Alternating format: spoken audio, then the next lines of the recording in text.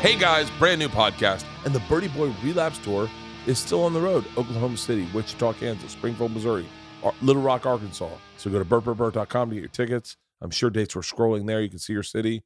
I will see you on the road. Thank you for everyone that was in San Diego, Las Vegas, and Albuquerque.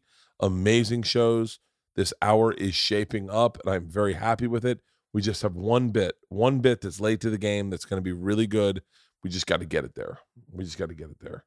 Today's podcast is a great podcast. It's with Yannis Pappas. I've known Yannis for a while. He is one of the handful of guys in New York really killing it right now. He used to have the podcast History Hyenas. They broke that up. He now has Yannis Pappas Long Days. He's on tour. He's at Soul Joel's in Jefferson, Pennsylvania, February 5th. Side Splitters in Tampa, February 10th. Comic Strip, Edmonton, Alberta, February 17th and 19th. The Comic Strip, New Westminster, British Columbia, February 24th through 26th. House of Comedy, Roar Comedy Club, LOL Comedy Club, all through March. Go see him live. He is absolutely fantastic. On this podcast, we talk about a ton of shit. Most importantly, which I think is my favorite part, we talk about telling stories, but we talk about growing up, what it was like for him to grow up in Brooklyn. Which, I grew up in the South, so I have never had any experience. I've been to Brooklyn twice. He's got some great stories. He had some great stories. Yeah. And talk about his going to prep school, and then the preppy murderer. The BB gun boys. The BB gun boys. It's a good podcast. It's two dudes hanging out just shooting the shit. I hope you enjoy it, ladies and gentlemen. Without further ado, my buddy, stand-up comedian, podcaster, actor, across the board, Greek. We talk about Greece. We definitely talk about Greece. My buddy, Yannis Pappas.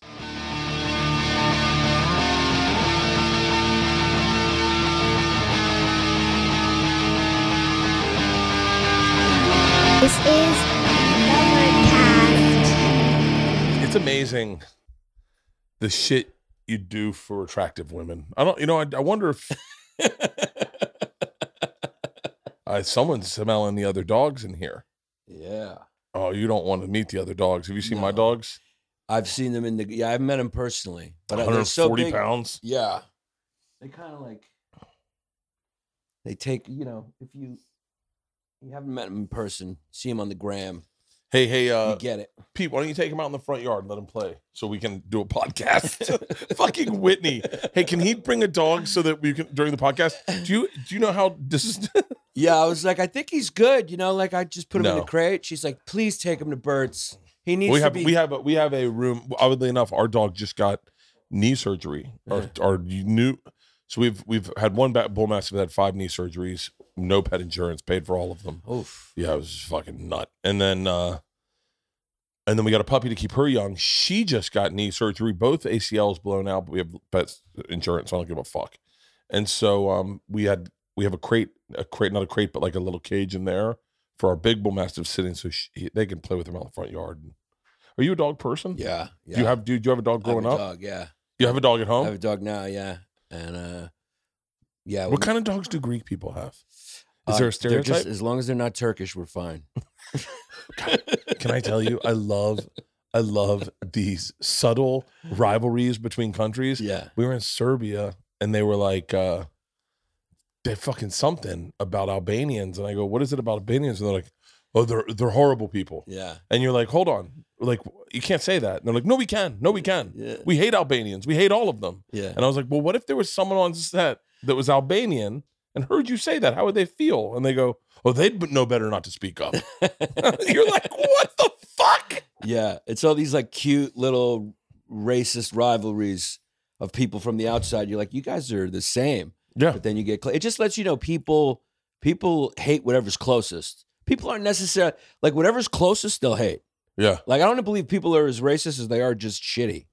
Russia, Ukraine. Yeah. I mean, Greeks, Turks. I mean, it used to be like the city-states used to fight. The Greeks, they're all Greek, and they used to fight. Really? You look at World War I, it's all white people killing each other. Whatever's closest, we will hate. Do you think you'd be happier had you grown up in like turn of the century Greece? Yeah. Well, you mean which century, though? Like turn of the century, and you stayed in Greece, and I'm trying to think of what you could do. like you're a butcher or you a fisherman. Yeah. And you had a beautiful, I mean, women turned so quickly back then. What do you mean turn? Like, now a woman shouldn't turn until like 50. Right. And then they start going sour. Right. Back in the fucking turn of the century, it was 25. At 25, you're like, oh God, how many kids does she have? They're like 8. She started at 14. Your tits are just sagging down. Christ. But do you ever think, like, I always wondered, would I have been happier turn of the century living in Ireland, owning a pub? Well, we'd probably both be dead by now. Oh. Once you hit 40s, you're old. I hadn't put that in to the equation. I would definitely be dead. Me too. You didn't think that one out. Yeah, we'd be dead. But we could have had a happier life to this point. Good point.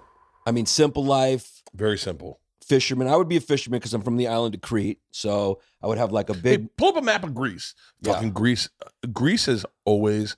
And the only reason I'm talking so much about Greece, I saw you with fucking Stamos last night. Yeah, it was like a Greek festival last night. It's fucking crazy how I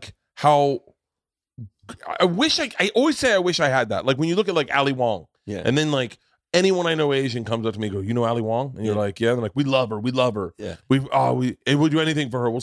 We buy her two tickets to her shows just so that she gets the money. And you're like, that's great. Or like 85 South. My friends at 85 South. Man, they go out and they do Kala fucking Siums. Yeah. And it is an event. The whole family comes out. Yeah. Greek people, it's like Nia Vardalos, you, John Stamos, Dimitri Martin. Dimitri Martin's really Greek. He's too. real Greek. His dad was a priest. Yeah. Do you know Dimitri? We've now just kind of started talking through Stamos, but we didn't really we didn't really meet each other in New York too much. Yeah. But, it was inevitable for Greek. It's just gonna, there's not a lot of us. Like if I was South Asian, if I was like Indian, I'd be doing Colosseums. Oh. Yeah. God, but man. When Yeah, when you're Greek, it's like, oh, that's such a great fucking question. Yeah. What ethnicity do you think you'd be achieving higher at if you were them? Asian or Black. Indian? I'm going black. You going black? If I was black. Yeah. Oh my God. I would have so much fun being black. Well, you'd have to think of something bigger than like you're doing the biggest stuff wait, what now. am I talking about? Oh, Yeah. Now I just have to put that in perspective. So I'm like kind of hacky as a white guy. If I was black, I'd be hacky as fuck, humping stools. I'd have a towel over my shoulder. I'd fucking have a big purple suit on. I'd be a fucking nightmare. I'd say you'd be Kevin Hart because the next thing, only level up would be like stadiums, like 100,000 people. Kevin Hart. That's it. You're doing good right now as Bert. I'm doing pretty good as a white guy. And your ethnicity is just like Florida. Yeah. Yeah, you could say that. That's kind of like an ethnicity. It is kind of. Yeah. Maybe I should lean into that. Yeah. You know what I'm thinking about doing for my next special? Leather pants. Ooh, I wouldn't do it.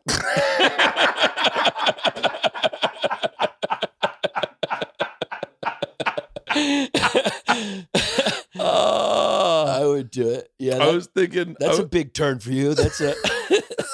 How about leather shorts? I would stay away from leather. Yeah. I don't know. Leather just seems to have bad luck. Oh. Yeah. Someone did a special, the leather pants special, right? That was Schumer. Schumer did it. Yeah, she had like a leather onesie on. It was like a leather jumpsuit or something. And she called it her leather special. Really? Yeah. Were you tight? Who was your crew coming up? It was you? Me and Nate, Soder. That was like our generation. A bunch of other guys. Normand. That was the generation. That was us. Was Schultz behind you guys? Schultz there too. Schultz was always doing his own thing. Schultz was planning his empire the whole time. Yeah. Yeah. But he's an interesting guy to watch operate. Yeah, he's on a different frequency. He's on a different frequency. He plays the game on his own speed. There are things that I see comics. There are things that if you did, comics would mock you, and there are things he does that no one says a fucking word about. Yeah. Like t-shirt cannons. Yeah. If I had a t-shirt cannon, Bill Burr would be on the fucking internet mocking me. I would not have one person not making fun of me. And I saw it and I was like, God damn, I can't believe I didn't think of t-shirt cannons. Well, I made fun of him on my podcast, Long Days, because the t-shirt's like, that's how brilliant he is. Dude, have you seen what people will do for a t-shirt? People go fucking nuts. Like when there was riots happening, I don't know why the cops just didn't put out t-shirt guns. If you want to disperse a crowd or make them do whatever you want, just be like, who wants a free t-shirt? And people go, ah, and you can just control the crowd. It's very hard following a t-shirt cannon. Have you ever tried to? No, I've never done it, but there's a lot Schultz of things. is doing it. I followed a comedian one time who had tape over his mouth, and he mimed the whole show. I think his name's Man with Tape on His Mouth or something. Boy with Tape on His Mouth. Just type it. Yeah, you're gonna get followed. I might get put on a list. Type in boy with tape on his mouth. God, that's a fucked up name now that I think about it. Yeah, but now he's gonna get followed by the FBI. I'm gonna put comedy at the end of it. Yeah, there's gonna be a drone. There he is. That's him. Sam Willis. He was a tough guy to fucking follow. No you want to words. Yeah, you can play it. You're not gonna hear him say a fucking word. No words. This is, and like big eyes, makeup, a bag. And it's just, he's a mime, right? But it's a different way of going about being a mime. He fucking destroyed at the Comedy Store in London. I mean, maybe speed it up to him doing something. It's only a 3-minute clip. Speed it up to we can chop this something. Up to... Even for, I mean, tell me a joke. Yeah. Looks like he's just taking his shirt to the cleaners now. I mean, it's pretty fucking. I always wonder how you become, like, how do you, at what point did he start dreaming about this, being like, this is what I'm doing? Like, he didn't have anyone to look up to, or there was no scene. No, that's the thing with British comics. Yeah. Have no fucking rules. Right. Like, they do. And there are guys that are throwbacks to like vaudeville acts. Yeah. Like I played with a guy who wore a helmet with spikes on it, and the whole thing was people threw cabbage at him, and he caught it with the spikes on his head. Oh. Yeah, and it was like, did he murder? Yeah. Yeah. It's hard to fucking follow. Yeah. I mean, it's imagine doing your act and then putting on a fucking helmet with nails sticking out of it and going underneath your seat. You're gonna find cabbage. Throw it at me. People will be like, this is the greatest fucking show I've ever seen. It's the interesting thing, because when you started, I remember everyone saying you were a throwback to my generation. They were like, I think Nate was like, dude, he just gets on stage and him at his best is just in the room. And I was like, oh, I love that. It's like let's see. Oh, I've seen this dude, and he also does he has like puppets that look like they're making out and holding each other, or he has like he puts like it looks like him and a woman are making out. Yeah, you see, at this point, I would just take out a hose and hose these guys down. Yeah, that's what they need. Or you just go, hey, this is make it illegal. He's gonna make it look like he's fucking him in the ass. It's got to be what it is, right? I mean, what is going on right now?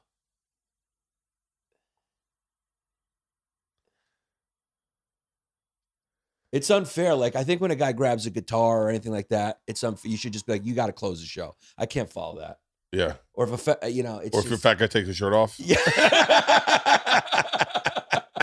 Well, I've been put in that situation a few times where people much funnier than me were like, I'm not doing it. And you're like, hey man, but I can't follow you. And they're like, I'm not gonna follow you.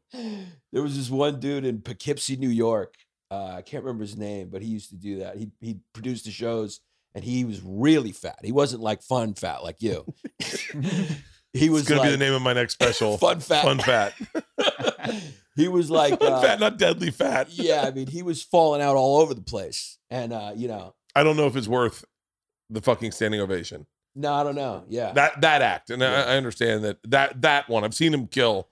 He's funnier than that one bit, but keep going. Yeah, and he has his slogan on stage was "Stay Weird." I think there's like too many places with that slogan at this point. Yeah, it's like Austin. Austin, there's another. Pump your brakes, Austin. Yeah, just relax, dude. Yeah. You're not that fucking weird. I go there twice a month. I'm not impressed. I went there. I was like, this isn't that weird, man. It's not as weird as fucking Portland. It's not as weird as like New York, Lower East Side. If you grew up where I was, you see like a woman who's like, there's like a baby in her, and then she's got like a heroin needle hanging out, and she's juggling. You're like, that's fucking weird. Yeah. Yeah. While she's sucking the dick and somebody's paying her crack money. I just stayed in the Tenderloin in San Francisco. Pretty fucking weird. That gets weird there. I saw a dog pick up human shit. Austin, relax. Yeah. I agree with Austin sometimes because I go there so fucking much. Yeah. And I'm like, but I only see like two things. I see Tom's house and then our studio. That's not really Austin. It's like, I know. by fucking. That's like being friends with like drug dealers or premiers of countries, where you just fly in and you just go to their compound. Yeah, those guys have they live. That's not Austin. You could go anywhere in any city and go to where the rich people are. I've been to Austin. I have been to Austin a bunch. The Bats are cool. Their food truck scene's pretty legit. Yeah, the food in Austin's really good. Very good. Stand-up's a good. Stand-up was really good. Now it's. I mean, I can't imagine it's anything but top notch. Yeah, you know, like because everyone. I mean, Tom was telling me he was on stage the other night. It was him, Ari, Shane Gillis, Mark Normand, Rogan, and I was like, in fucking Austin? Yeah. That's like a New York, LA lineup. It's not an LA lineup anymore. Right. No. It's changed now? Ooh, yeah. Yeah. And you'll hear people go, dude, our scene still is good. And then, I mean, no disrespect, but I have to be very candid. It's not. Right. I mean, it's not what, I mean, when the store was at its heyday, it was, I'm saying, the most insane fucking lineups you've ever seen in your life. I remember one night it was Louis C.K., Daniel Tosh, this is before allegations, Louis C.K., Daniel Tosh, Bill Burr, Sebastian Maniscalco, me, Rogan, Judd Apatow, not, I mean, huge, but, you know, still Judd Apatow, and a Please Allow for Martin Lawrence. And you're like, oh, and then Eliza Whitney, you know, like, they're just, also Tom Segura, like, you know, just, and I just remember those names and being like, well, this is not, I mean, I didn't enjoy it, to be honest with you, because I was like, you can't do new material. Yeah. Yeah. I got bumped by Judd, Louis, and Daniel. Yeah. And I was like, and I was cool with it. Yeah. But I was like, what am I going to do? Yeah. You know, New York comics always had this thing. I think they just held on to it because like we were in New York and that was the thing that New York comics held on to. Like, you know, we're the city that's fancy. Dude, LA has plenty of great comics and the lineups are, if not as good, better. It's the same. Yeah. Like, it's like there's good comics, or at least there were in LA. In New York. There still are. It's just the lineups aren't name as impressive. Right. Like then they were I mean, I remember just David Spade, Norm Macdonald. I mean, obviously he's passed, but check this out. If they did like a Me Too lineup right now, it would be, first of all, they could do a tour, and it would be probably the best comedy show of all time. If you put everyone who's had some controversy on a lineup. Oh, you got Bill Cosby headlining. I mean, Bill Cosby. That's a ticket. That's a ticket. That's a ticket price. I mean, there's a bunch of killers on that lineup. Open strong in the middle. Oh, I mean, Louis would be in the middle? You close with Cosby? Oh, let me tell you something. I made a big miscalculation the other night, and found out he was at the theater next door to me. Yeah. So I texted him. I was like, "Hey man, you want to come hang out?" Yeah. He was like, "Yeah." Comes, hangs out, have a drink, getting ready to go on stage. I go, "Fuck it, you want to go off stage?" And he was like, "I'd love to." He was like, "Are you sure you're cool with that?" And I was like, I thought he was saying it because of, you know, he had gotten into some trouble. He was saying it because he's like, I'm Louis fucking CK, and you want me to do 10? Because I think you're going to be digging yourself out of a hole.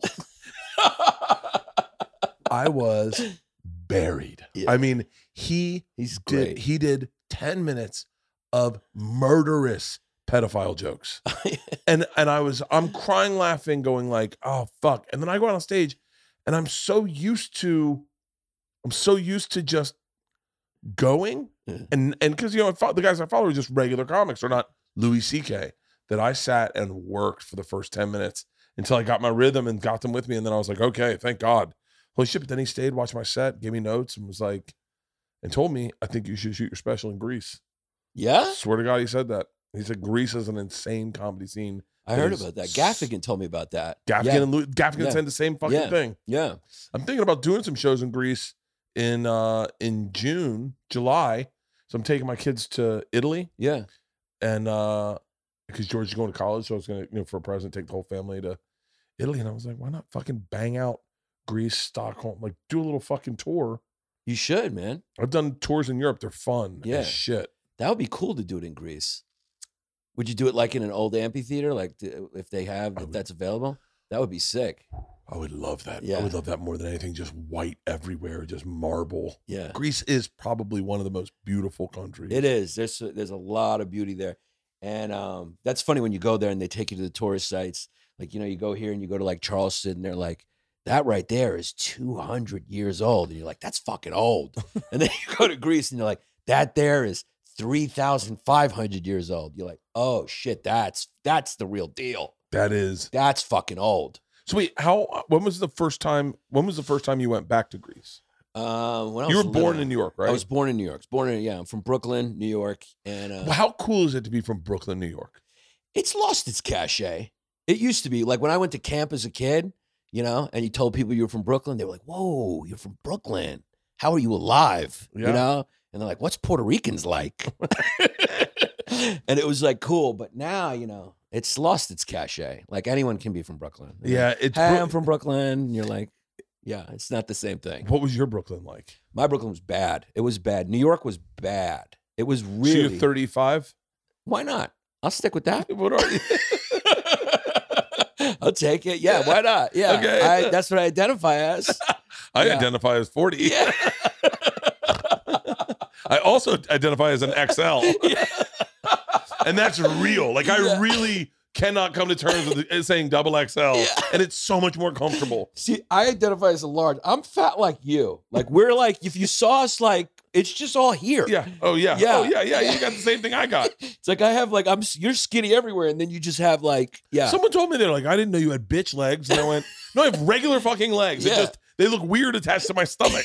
Yeah. You're regular everywhere except, like, we're pregnant. Yeah. It looks like we have our ass on backwards. It's like, how did your ass get on the front? Oh, yeah. New York was bad, man. It really was. It was like, you know, we had Colin back when me and Chris were doing History Hyenas, we had Colin Quinn on and we talked about it because Colin Quinn's from my neighborhood. We're both from Park Slope. We talked about it for like 40 minutes. And like, it was back then, it was just like, if you lived there, you knew it. It was just a horrible place. And I hate when people glorify, like, that's when it had grit. I was like, fuck that, dude. I wanted out of there. Yeah. It was dangerous. It sucked. And you'd get jumped. I had this joke on my old special. It was like, if you turned the corner, and it's true, it would happen all the time. You turned any corner, you'd see like 20 kids there, and you'd just go, oh, fuck. There used to just be like groups of feral kids, like just hanging out, and you'd turn a corner, you'd be like, and you'd lose your hat, your jacket, something would happen. Like there was a version of that in Florida, but it was you're fishing and two kids pull up on a boat. Oh, yeah. It's like pirate shit. There was a version of that I distinctly remember of, and I wonder if this is, but being genuinely terrified. Yeah. And going like, oh, I can't, if I run right now, then I look weak. Well, how are you going to run on a boat? No. They'd be on a boat. Yeah. And you'd be on the dock fishing. And they just come up and they go, what lures are you using or something? And you're like, oh, using shiners. And they're like, okay. And they just pull up the thing and you're like, oh, we're getting fucked with. Like they're gonna do something. And usually it was something sexual. Like that's the problem with the South is like, I feel like so many people were fucking molested down there that it was like, I remember these kids coming. That's kind of gangster to get rolled up on by boat, by sea. Oh, it was in a lake. They'd be from across the lake. You see well, wouldn't you have plenty of time to like plan an escape if you saw them coming? You never, because you never started packing up your shit. Yeah. Like you'd have everything out. Oh yeah. And you'd be in a boat or like, because we were on a lake. So we were on a lake a lot where you'd be on your bikes and kids would roll up on their bikes. I remember when we moved in this neighborhood, these kids came up with BB guns and they were like, hey, you got to the count of 10, we're going to hunt you. And, we were like, oh, we don't want to be hunted. And they were like, we're not into that. They're like 1. We don't want to play that game. 2, and you're just like 3. You're like, no. You're and in the game. Everyone's like, start fucking running. Yeah. And me and this kid hid in a house that was being built. We hid in the chimney. Yeah. We climbed up the chimney and like scissor fucked ourselves against the wall with our backs, and it's terrifying. And then those same kids were hunting a boy in our lake. Like there was when it was drought, the little parts of an islands would pop up in the lake. Yeah. And they were hunting a kid in the lake, and my dad got involved, and he was like, hey, the fuck are you guys doing? And I'm like, Dad, they got BB guns. Dad, they got BB guns. I mean, there's like, I wonder if that's where my anxiety comes from. Probably, yeah. I mean, I know probably mine comes from that, just like always having to die. It's funny, you had to worry about like the Navy, and I had to worry about like the Army. I was attacked by land, you were attacked by sea. Oh, we could really like come together and teach kids how to stay safe. It's like, here, Bert will tell you how to watch the water. I'll tell you how to like where they're gonna come for you on land. That's fucking gangster to be hunted. Yeah. That's it's terrifying. like, hey, Florida's good, but there's some you might get hunted by guys, by kids. Yeah. It was and then we were always terrified of like when you grew up, people are like, oh, if you can survive in New York, you can make it anywhere. It's like, no, you can just survive like in that type of environment. I couldn't survive in the woods. I couldn't survive in Florida. If some kids rolled up on me by boat, I have no frame of reference of how to escape from a boat. I'll tell you something that kids in Florida know very, very, very acutely is sound travels insanely on water.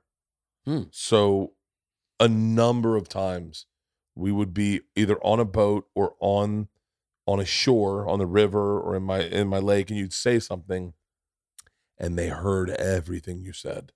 Everything you said. Like the littlest things could be heard on water. It traveled so well. One time my buddies were all in a boat on the river, and there were these kids on the land, and we said something, and they were like, yeah, I'm sure we said something pretty horrible by today's standards to these two boys, two guys. And one of them had big lats, and my buddy, he edited his name out, was like, I got a hook in here. I'm going to grab the fucking hook. And my buddy edited his name out, was like, all right, pull up the boat. We're going to jump out and then grab the hook. And the guy goes, grab your fucking hook. And he's on the thing. We're like, oh, they fucking heard us. And he was like, grab your hook. And he goes, runs out and then goes get something. All of a sudden he comes down with his big brothers. We're like, get going. And then they get on the boat. I had so many times where I had one time these kids, I was at my dad's office and my dad's secretary goes, I walked out and I remember hearing ting, ting. I pulled up and I heard ting, ting. And I was like, oh, that's odd. I wonder what that is. I went in and my dad's secretary goes, hey, these boys are shooting BB guns at the cars. Can you get them to stop? Just scare them. So I go back and maybe they're like 12 years old. I'm 16, 17. And I was like, I come over the thing. I go, hey, that's it with the BB guns. And this kid just fucking pulls up and hits me. I go, what the fuck? And he goes, just get back in your car. And I go, hey, put down the fucking BB guns. Don't shoot them anymore. And he lifts it up. I go, if you fucking shoot me, I'm going to kick your ass. And he goes, you ain't kicking no one's ass. And he shoots me and then they run inside, right? So I was like, fuck. So I leave to go do a drop. I was a runner for my dad's office. I do a drop. I come back and they're standing on a picnic table in their backyard. Now their backyard was maybe 10 feet lower. There was a fence here where you all parked our cars. So I was on a fence and maybe it was a 10-foot drop to their backyard from the top of the fence. And they're standing on a fucking thing and they're like, hey, whatever racial slur you want to call me, sexuality things that you probably can't say anymore. Yeah. Hey, motherfucker. And they're kids. Yeah. And they go, I thought you were going to kick our ass. And I walked up the fence. I go, yeah, if you don't put those fucking, and both the kids raised their BB guns. I go, don't fucking do it. And they go, what are you going to do? I said, you shoot me. I jump over here and I beat the shit out of both you. And they just smiled. Both shot me in the tits. And I fucking jumped over the fence. And as I got one leg over their fence, their 25-year-old brother came out around the corner and he was like, who the fuck you think you're going to kick? And I'm like, motherfucker. I mean, real panic, ran and got in my car, locked the doors and was like, somebody was my dad. Someone get me. And the guy got up my thing. He was like, get out of the fucking car. And I was like, definitely not getting out of the car. And I just backed up and left. And I was like, and I had anxiety about going to my dad's office for the rest of my fucking life. You got traumatized. Wow, I love that. They were like, challenge accepted. You were like, you hit me with that. God. I'm jumping over this fence. And they were like, we have an ace in the hole you don't know about. Big brothers. A grown-up brother. Yeah. Yeah, big brothers fucking sucked. They called in artillery. I like that. Yeah. So you would tell kids like, dude, if you're going to talk shit by a lake, like use sign language because they can fucking hear you. So many times. Yeah. So many times we talked. I wonder if like Navy dudes know that. They're like, they have to. If it's Russian submarines around, whatever you say, it carries. Were you the oldest in your family? The youngest. That's why I became this. Really? Me and my brother. Yeah. My oldest brother. My parents had me. My mom was 43. My dad was almost 50, which is like what everyone's doing now, you know? But back then it was like, if your mother did that, you're like, you're Jesus, because that's not possible. Yeah, 43 is old to have, for a woman to have kids now. Yeah. 50 is like regular. Yeah. That's like the majority of dads I know. Everyone's just doing it later and later. Like, it takes some fertility drugs and we create some weird science triplets that aren't supposed to be here. Whitney hasn't even had hers yet. No, she's frozen her eggs. She'll get them fucking when she's 70. Yeah, I think she's like, she might have given birth to that dog. I don't know. She's got dogs there. I broke up a dog fight at her house. It was pretty crazy. I think I might have saved her life. Yeah, she texted that this morning. Yeah. She was like, I think you saved my life last night. It was wild. So I got over there. I was in San Diego doing shows. I came over. We watched the game. And then later at night, I heard like a commotion upstairs. And I was like, wow, crime in LA is getting bad. I think Whitney's getting attacked by a rabid homeless person in a room. Or I don't know, it was a mountain lion trying to kill her. So I just ran up the stairs and I see her and it looks like Michael Vick's apartment. There's just like a dog fight happening. And Whitney's going, oh, no, stop. And so I helped her break up the fight. I grabbed the hind legs and she grabbed the hind legs and we were pulling, tried to pull them apart, but they were like locked in. There's blood everywhere. And during the fight, Whitney goes, stick your finger in his ass. That's the fucking move. That's the move. And I was like, dude, I don't know. Like in the middle of this, I heard that. And I just like almost started laughing. It was just a moment. Because you can't really find the ass during a pit bull fight. Yeah. I understand in theory. That's like everything in theory is perfect, but once you try to implement into a reality, stick your finger in his ass. You're like, stick your finger in his ass. It's already in his ass. It's like they're fighting. I can't. If I could have got the finger in first before the fight started, then wiggled it to stop it, but I'm not going to be able to penetrate during the fight. Whoever can do that is Cesar Millan. Maybe that's it. That would be great if you were just put it in your mouth, you get it lubed up. She's like, what are you doing? You're like, I want to Or I just stuck it in my own ass and I'm like, I guess I heard you wrong. That didn't do anything. Stick your finger in my ass? Wait, what? What? Oh. So then we pulled them apart and there was just like blood everywhere. And, her boyfriend's a vet. Then he just happened to come home and he's just like tending to wounds. And serious? For a second, I just got a feeling of what it must have been like at Michael Vick's house. That's, by the way, did you guys get attacked by dogs as kids? We got attacked by dogs in Florida all the time. Yeah, I never got attacked by chased. Dogs. Yeah, but we were like, me and my friends were like, there would always be like if you go to a fence, there would always be a dog there that like whatever building, they'd have a crazy dog there to protect whatever, and we'd go fuck with the dog through the fence, like Stand By Me, Chopper, sick balls, Chopper, that kind of shit. There was a kid, Corky Gaines. I've told this story before. I think I found this kid, Corky Gaines. He's a scientist. I think it's him, but he's not. I think because he heard my story, he's not admitting it that it's him. But there's no chance there's two Corky Gaineses in this world. That's probably it. Corky Gaines. Corky Gaines was his name. My mom used to drive him to school. He smelled like bologna. If you told my sister, if I called my sister right now and I go, tell me one thing about Corky Gaines, she goes, he smelled like bologna. That's the odor of the lower middle class. I fucked some chick one time and she smelled like bologna. Yeah. And I was like, I guess she has had a bologna sandwich, right? Yeah. So I ended up dating her. The next day, I had sex with her again. She smelled like bologna again. And I spent the night. She was like, do you want something to eat this morning? I was like, I'll just take a bologna sandwich. She's like, I don't need bologna sandwiches. And I was like, oh, that's just what you smell like? I ended up dating her for 2 years. Yeah. I know the smell. Yeah. Yeah. This podcast is brought to you by Liquid IV. So much of my happiness, and here's my happiness journal right now, is represented by hydration. If I am hydrated, I am happy. My back doesn't hurt. I sleep well. My blood pressure is down. This is all me. I'm not saying across the board this will change for you, but hydration is the key to everything. I don't wake up a morning on the tour without killing a Liquid IV. I'll tell you right now, Liquid IV in 16 ounces of water hydrates faster and more efficiently than just water alone. It contains 5 essential vitamins, B3, B5, B6, B12, and vitamin C, with 3 times the electrolytes of traditional sports drinks, made with premium ingredients, non-GMO, gluten-free, dairy-free, soy-free. I love it. I can't live without it. I do it every single morning. And they taste amazing. The flavors, lemon lime, watermelon, strawberry, pina colada, and more. Grab Liquid IV in bulk nationwide at Costco, or you can get 25% off when you go to liquidiv.com and use the promo code BERT at checkout. That is 25% off anything you order when you use the promo code BERT at liquidiv.com. Experience better hydration today at liquidiv.com and use the promo code BERT. The moment we've been waiting for since September is finally here. In honor of the big game, DraftKings Sportsbook, an official sports betting partner of the Super Bowl 56, is giving new customers 56-1 odds on either team. Bet just $5 and get $280 in free bets if your team wins. I love DraftKings because they have so many betting options and offer opportunities to win huge prizes.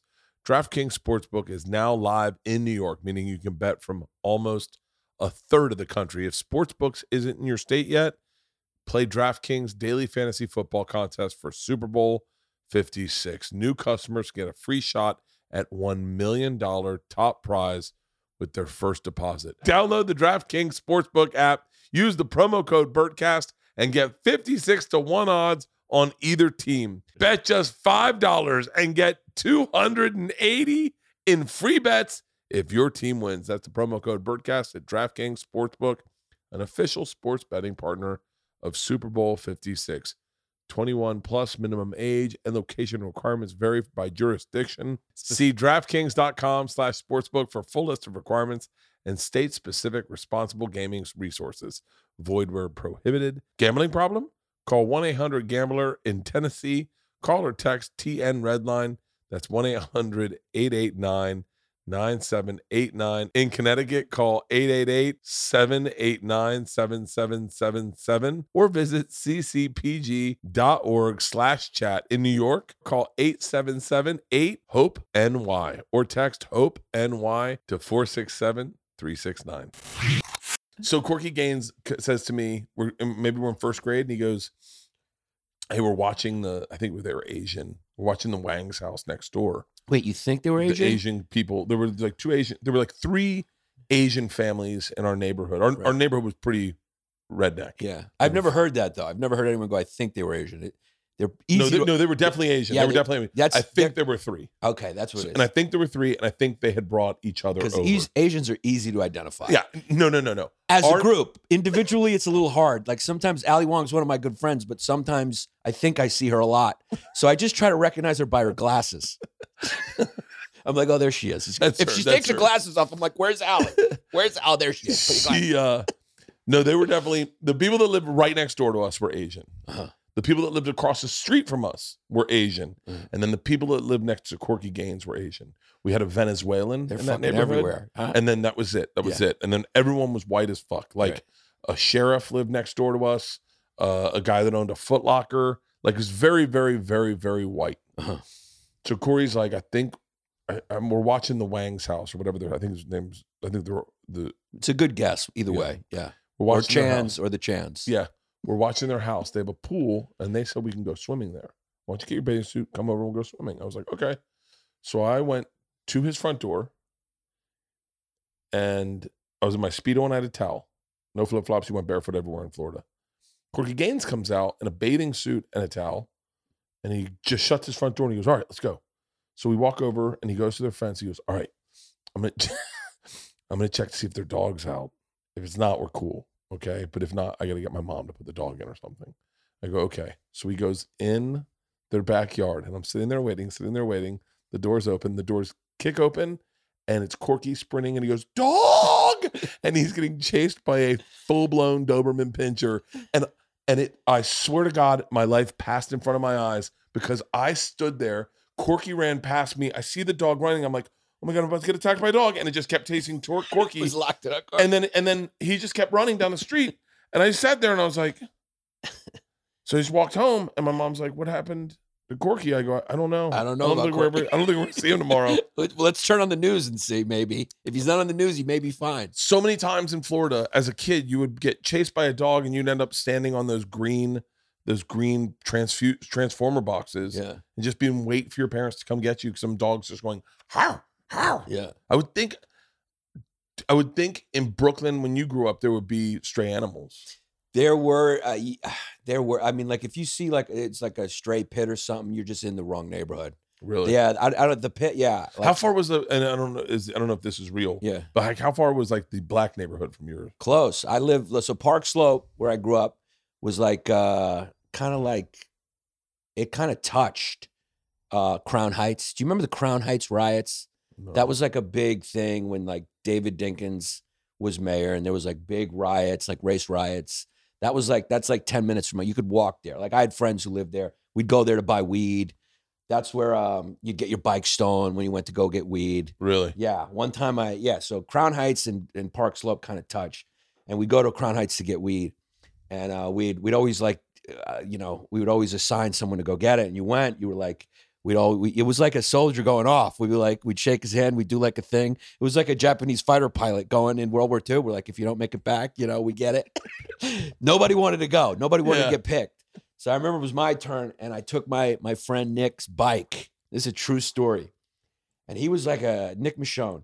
And I guess you can leave his name. He doesn't watch podcasts. He used to build bikes. So he would put them together into like expensive parts. And he was like, I guess you can take my bike. And I went. So in Brooklyn, where you go to the weed spot back in the day, it was owned by Jamaicans. And you knew it was a weed spot because it was just a store. And there was just Utz chips and bulletproof grass. So that's all that was in the store. You'd walk in and there'd be like one bag of Utz chips on a shelf and with an expiration date like 1972. And then you'd go up and you just get your weed. So I pulled the bike in. It was a rainy night. I can't remember. And I set it like by the door, right? Because I never went. And you're just scared the whole time because you're going into a neighborhood. Bad things can happen. It's a bad neighborhood. Yeah. Right? So, and I remember just turning around and seeing, I walked to the counter. I was getting the dime bags or whatever. And I remember just turning around to check on the bike. And I must have been in there 13 seconds. So it was like, as soon as they saw me come into the neighborhood, they must have it's like just vulture. Like they were just on it. Yeah. Because I was in there maybe 12, 13 seconds. I turn around. All I see is the front wheel just like going out the door. And the bells on the door just going clink, clink, clink, clink. I was just, so then like I finished paying for the weed, but the whole time now I'm going like, how am I going to get home? Because like I got to go outside and walk, and you don't want to walk. You want to be able to get away fast. Yeah. So I took the weed, put it in the bag, and then I just opened the door and just started sprinting. I sprinted the whole way. I didn't stop. I didn't run. I didn't know. And in my mind, I thought there was like a rap video chasing me. Yeah. I didn't know what was going on. Because in my mind, I'm like, I didn't know what was out there. I don't know who had the bike, what was out there. And I thought it was like a Mobb Deep video type of situation. And I just fucking booked until, and what happens is you get to the deep video situation. You get to the Brooklyn Public Library is like where you're getting to Park Slope, which is like, it gets a little safer. Yeah. So I did all the way to the Brooklyn Public Library. It's like if you like rap, Special Ed shot an old video in the Brooklyn Public Library. So he ran till there, and then I got there, and I kind of looked back, and there's just nothing there. But in my mind, it was like I was getting chased. Dun dun dun. They're on fucking four-wheelers. Dun dun dun dun dun. And they're shooting at That's me. That's or a great whatever. fucking analogy. It's a Mobb Deep video happening behind me, and But then I felt guilty about losing this kid's bike, especially since like. I got it taken from negligence, really. I should have kept the bike with me. You should have had it, yeah. I shouldn't have just left it by the door. So I was like, what do I do? I can't. And this is just a decision a kid makes. So I'm like, all right, I just feel guilty about telling him I lost his bike. So I'm like, I don't want to tell him I lost it that way. So I said, I got to make up a story. Like I was like, I'm just going to say I got into a fight. I tried to save the bike. I fought, and then I was like, all right, I got to do what I got to do. I got to make it real. I got to look like I took some fire. So I started punching myself. I punched myself a bunch. I was punching myself, right? And I was like, it's a little red, but I got to make it real. So I just true story. I just fucking punched myself in the mouth until it bled a little bit.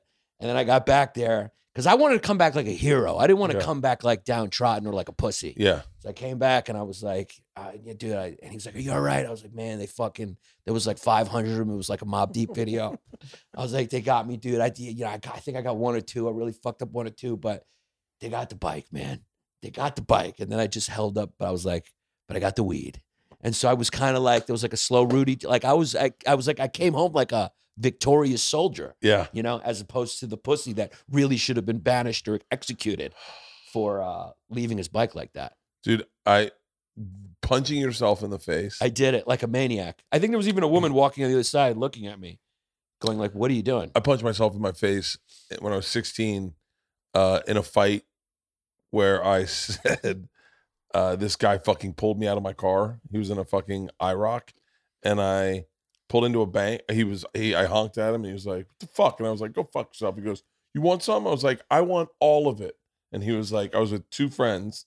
I was like, pulled into this bank. He pulled up behind us. I looked at my buddy Sal, who Sal and I got into a lot of fights together. Yeah. Sal was a guy that wasn't afraid to throw a punch. Now you got to leave his name in. So yeah, you're making him look good. I mean, Sal was he was not scared of anything. Yeah. And I look at Sal and I go, hey, there might be like a bat in the back of my car. And as I say that, I see someone at Sal's window, and I see Sal's eyes light up, and I light up at the guy at his window. They're both at our windows, and they grab both of us and pull us through our windows like out fucking of our cars. Dukes of Hazzard. And they're fucking humongous. Yeah. They're humongous and easily 5 years older than us. And which meant a lot back then. A lot. Yeah. They were grown men. Yeah. They had fucked. We had not fucked yet. And we got out, and Sal went ballistic. They threw him on the hood of the car, and then he slid over to my side, and I'm standing out, and this guy's holding me. And he's like, you fucking want something? And I was like, and Sal goes, you can't fucking hurt us. And he's like, we're fucking crazy. And Sal like punched out of his face. And I was like, yeah. And I punched my eye so fucking hard. It started closing within the time that we were talking shit to the guy. Cause he let go of us. And we were still talking shit. And I'm like, oh fuck, man. I can't see out of my eye. And Sal's, and then Alan Rieger, if I'm not mistaken, Alan Rieger jumped in the front seat of the car and took off. He took off and left Sal and I there by ourselves. I'm gonna call Sal. That's gotta be what happened. And fucking and my eye closed up, and then we went to a party and everyone's like, you got pretty fucked up. And Sal, God bless him, never told him like, oh, he punched himself. He was like, he punched himself. I had a fucking black eye for a while. I wonder if you could really throw a dude off if like you're about to get into a fight and you're like, you want to fight, and then you just start punching yourself. He did. Dude's like, I don't want it. This dude's crazy. They backed off us and they were like, all right, hey man, guys, calm down. And then Alan Rieger took off. They're like, your friend's gone. And we were like, he's going to get other people. And we're like, I hope. Yeah. And he just took off. When you said maybe there's a bat in the back of the IROC, I almost feel like when you buy an IROC, they show you the bat in the back. I feel like it comes with the bat. Can I tell you the joke I've been trying to write all week? Absolutely. The manliest car has the word trans in it. a Trans Am. It was like a badass car. Yeah. And now it's like, that's yeah, it shouldn't be called Trans Am anymore. It's just an Am. He's like, we identify as a Trans Am, but we identify male. Yeah. Just so you know. Just Am. It's an Am. So what was high school in Brooklyn like? Well, I went, so, yeah. Did you get shipped off to different parts of the city? Yeah, so I grew up, Park Slope was like very diverse and socioeconomically diverse. So like I lived above what was like 7th Avenue. My parents were lawyers. My dad was like a lawyer. My mom was like a human rights lawyer. And so I was like the one friend who went to private school. Oh, I was real? like, yeah. I went to Manhattan and I'd go to like private school. But I went to public school till. And your parents were grown-ups too at that time. They were like grandparents. Yeah, they were all like all my. I How old's your oldest? My oldest brother is 62 now or 1. Holy shit! Yeah. So I was the baby by a lot, and yeah. So I had a friend like my buddy Damien. His mom had him when he was like 18. I think I dated his mom at some point. And my parents would come in. Yeah, my parents were just like, so like everyone's parents back then were like 20 years older than them or like 24 years old. Everyone had kids in their 20s. My parents were 20. My dad's 72. My dad's 23 when he had me. Yeah, and my parents were like the only parents. So people always asked if they were my grandparents and stuff like that. Really? Yeah, and so you went to a private school? I went to private school, yeah. I went to the school I went to was called York Prep. It was where Liv Tyler went. I was friends with Liv. She was a little younger than me, but I would Liv. She was cool.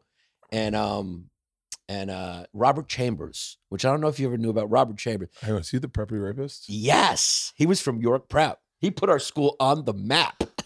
Dude. Yeah, Robert Chambers. When he twisted the doll's head off. He fucking put himself in jail. Yeah. Because he was going to get away with it.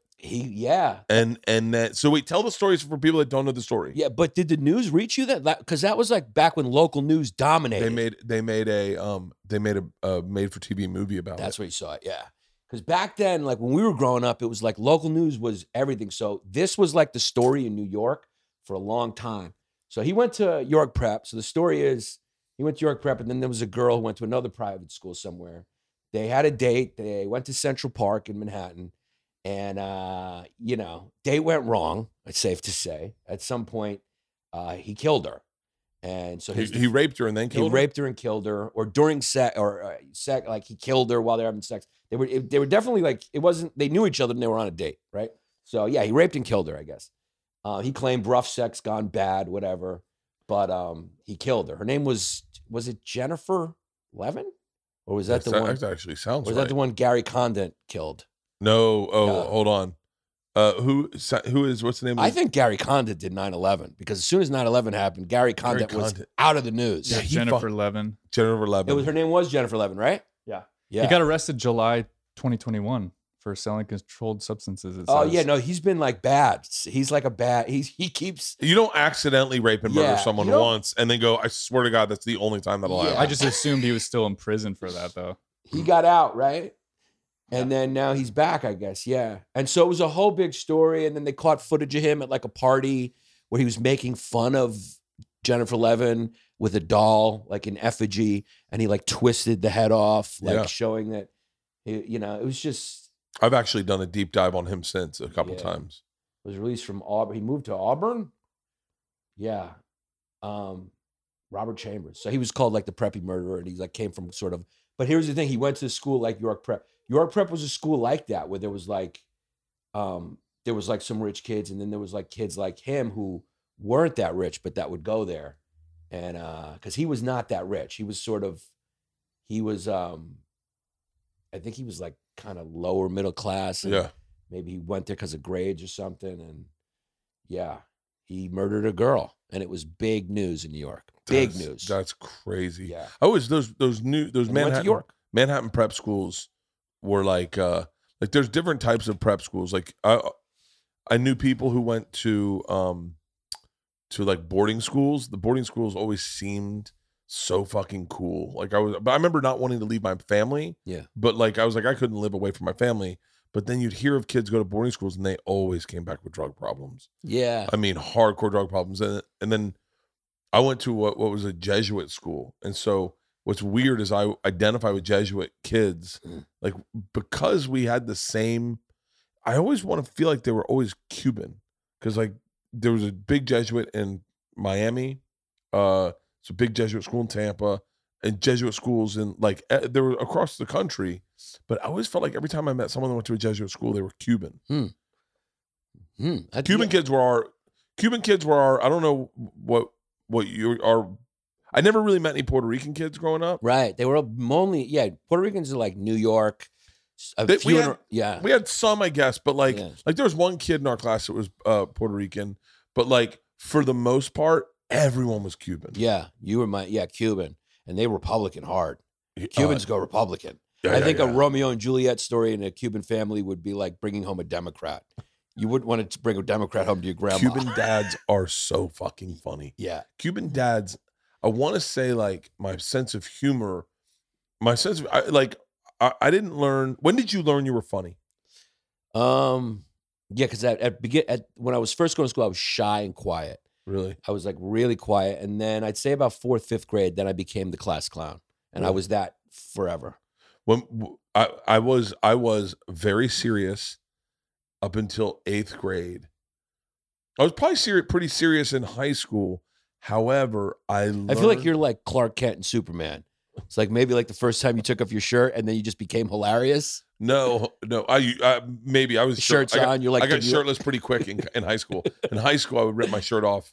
It was a great way to start the fucking pep rally. I was like, well, you're from Florida. Like having a shirt off is like you can go to work like that, right? Yeah, in Florida, Bucks games. I mean, Bucks games when I was a kid. Like if you come to a party in Florida with a shirt on, people are like, "Didn't you're supposed to dress up for this party?" It's Florida. Type in Bucks game 70s and just fans. And I remember everyone was shirtless at Bucks games. Really? Everyone was shirtless. Nah, do the 1970s.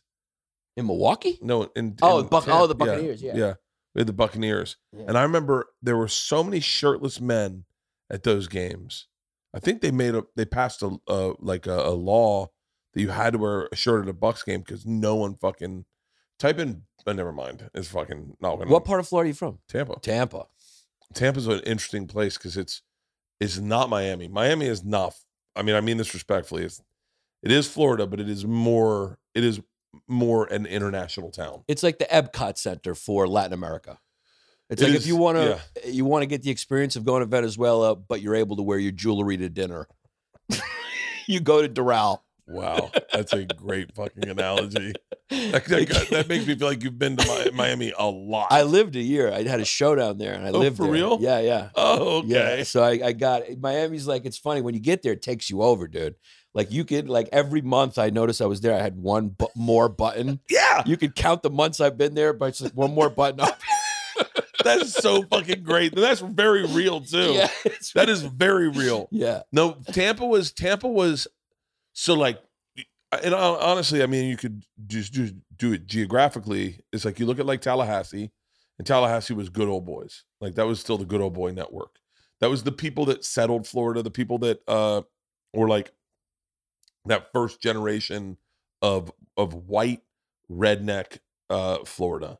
And then slowly, and it's like you can go from the movie Porky's. Like Porky's was shot in Miami. It was in Miami. And that is when, really honestly, that was the last time white people ran Miami like that. And then when the Cuban Revolution happened and they started kicking out people and people started leaving and fleeing, that's when you saw kind of the white flight, and it kind of lightens the higher you go in Florida. Right. And it's interesting. It's ironic because when you go more north, you're in more of the south. Yeah. Right. Yeah.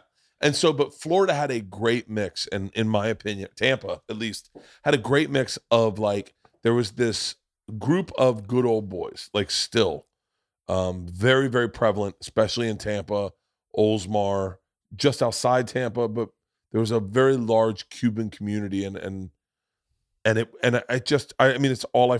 kind of not all I grew up with, but like definitely in high school, you just be experienced to things where you didn't ever realize it was Cuban. Like you were just doing stuff that you were doing, and then you would be like, I remember the first time finding out, I'm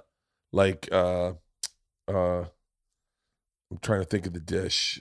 There was a dish I fucking loved, and I found out it was Cuban. It was a Cuban dish. They didn't have it everywhere. And I went, and I don't want to say it was like, I was in LA.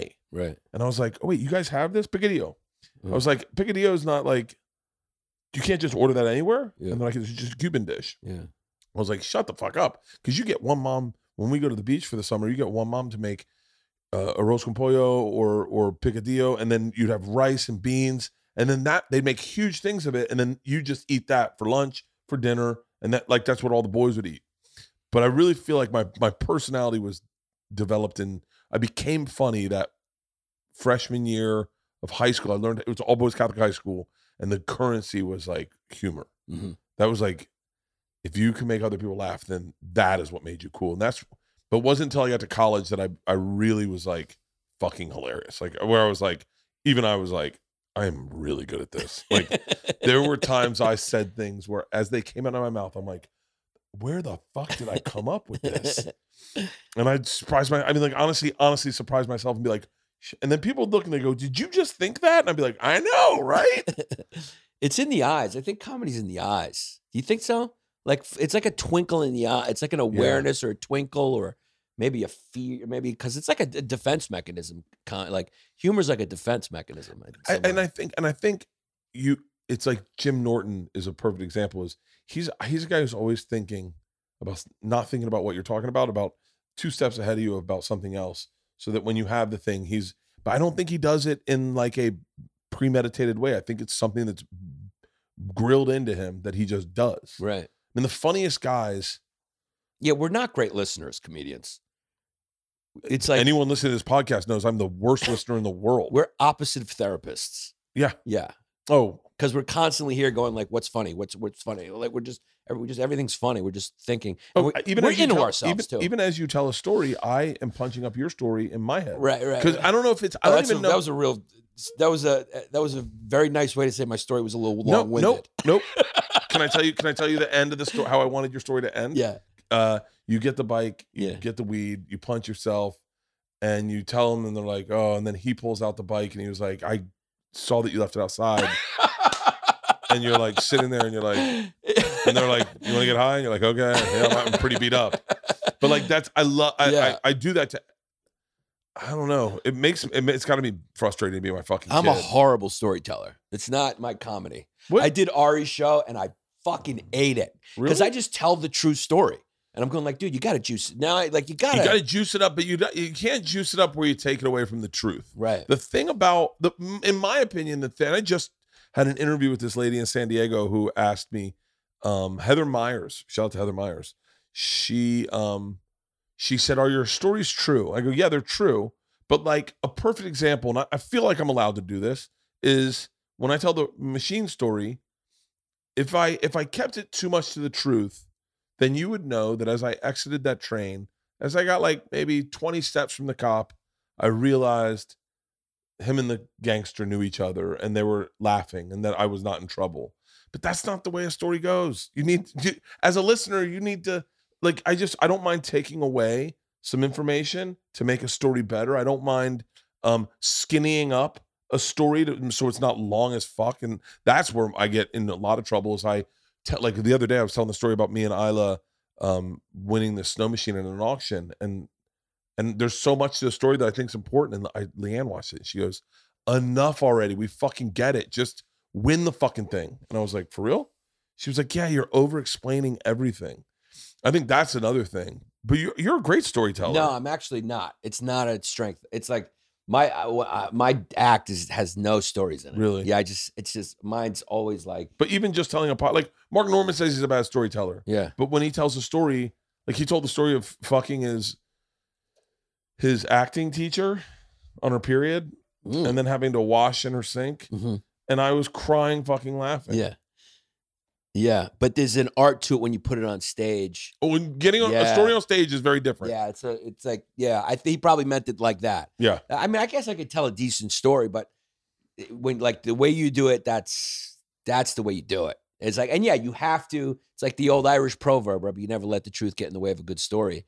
It's like, yeah, it's entertainment. You're telling it for entertainment.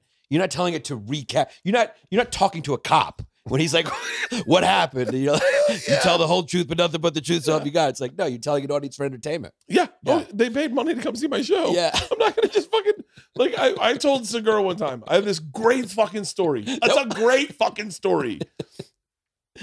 Georgia, and then this is the difference, right? So if Leanne tells a story, you're bored out of your fucking mind. She will tell you all the facts you need to know in the order that they need to come out, so that she can be done with the story the quickest, and then go on for you to tell a story because she wants to hear you. And that's not how I tell a story. So I go, this one time I was just telling this to Tom the other day. I said, Georgia broke out all her teeth, and she was a baby, and broke her jaw, and so I had to fly home from the road. And they had to go in for an emergency surgery the next day. So I fly in and it's just drama. I'm going to skinny this story up so that because the important part is how badly Leanne would tell it. I get home. I'm panicked because they got to put her under. We go to this really expensive doctor in Beverly Hills. They, at the last minute, they hit us up and they're like, we can go in today. We've found an anesthesiologist. Luckily he's going to be in the office.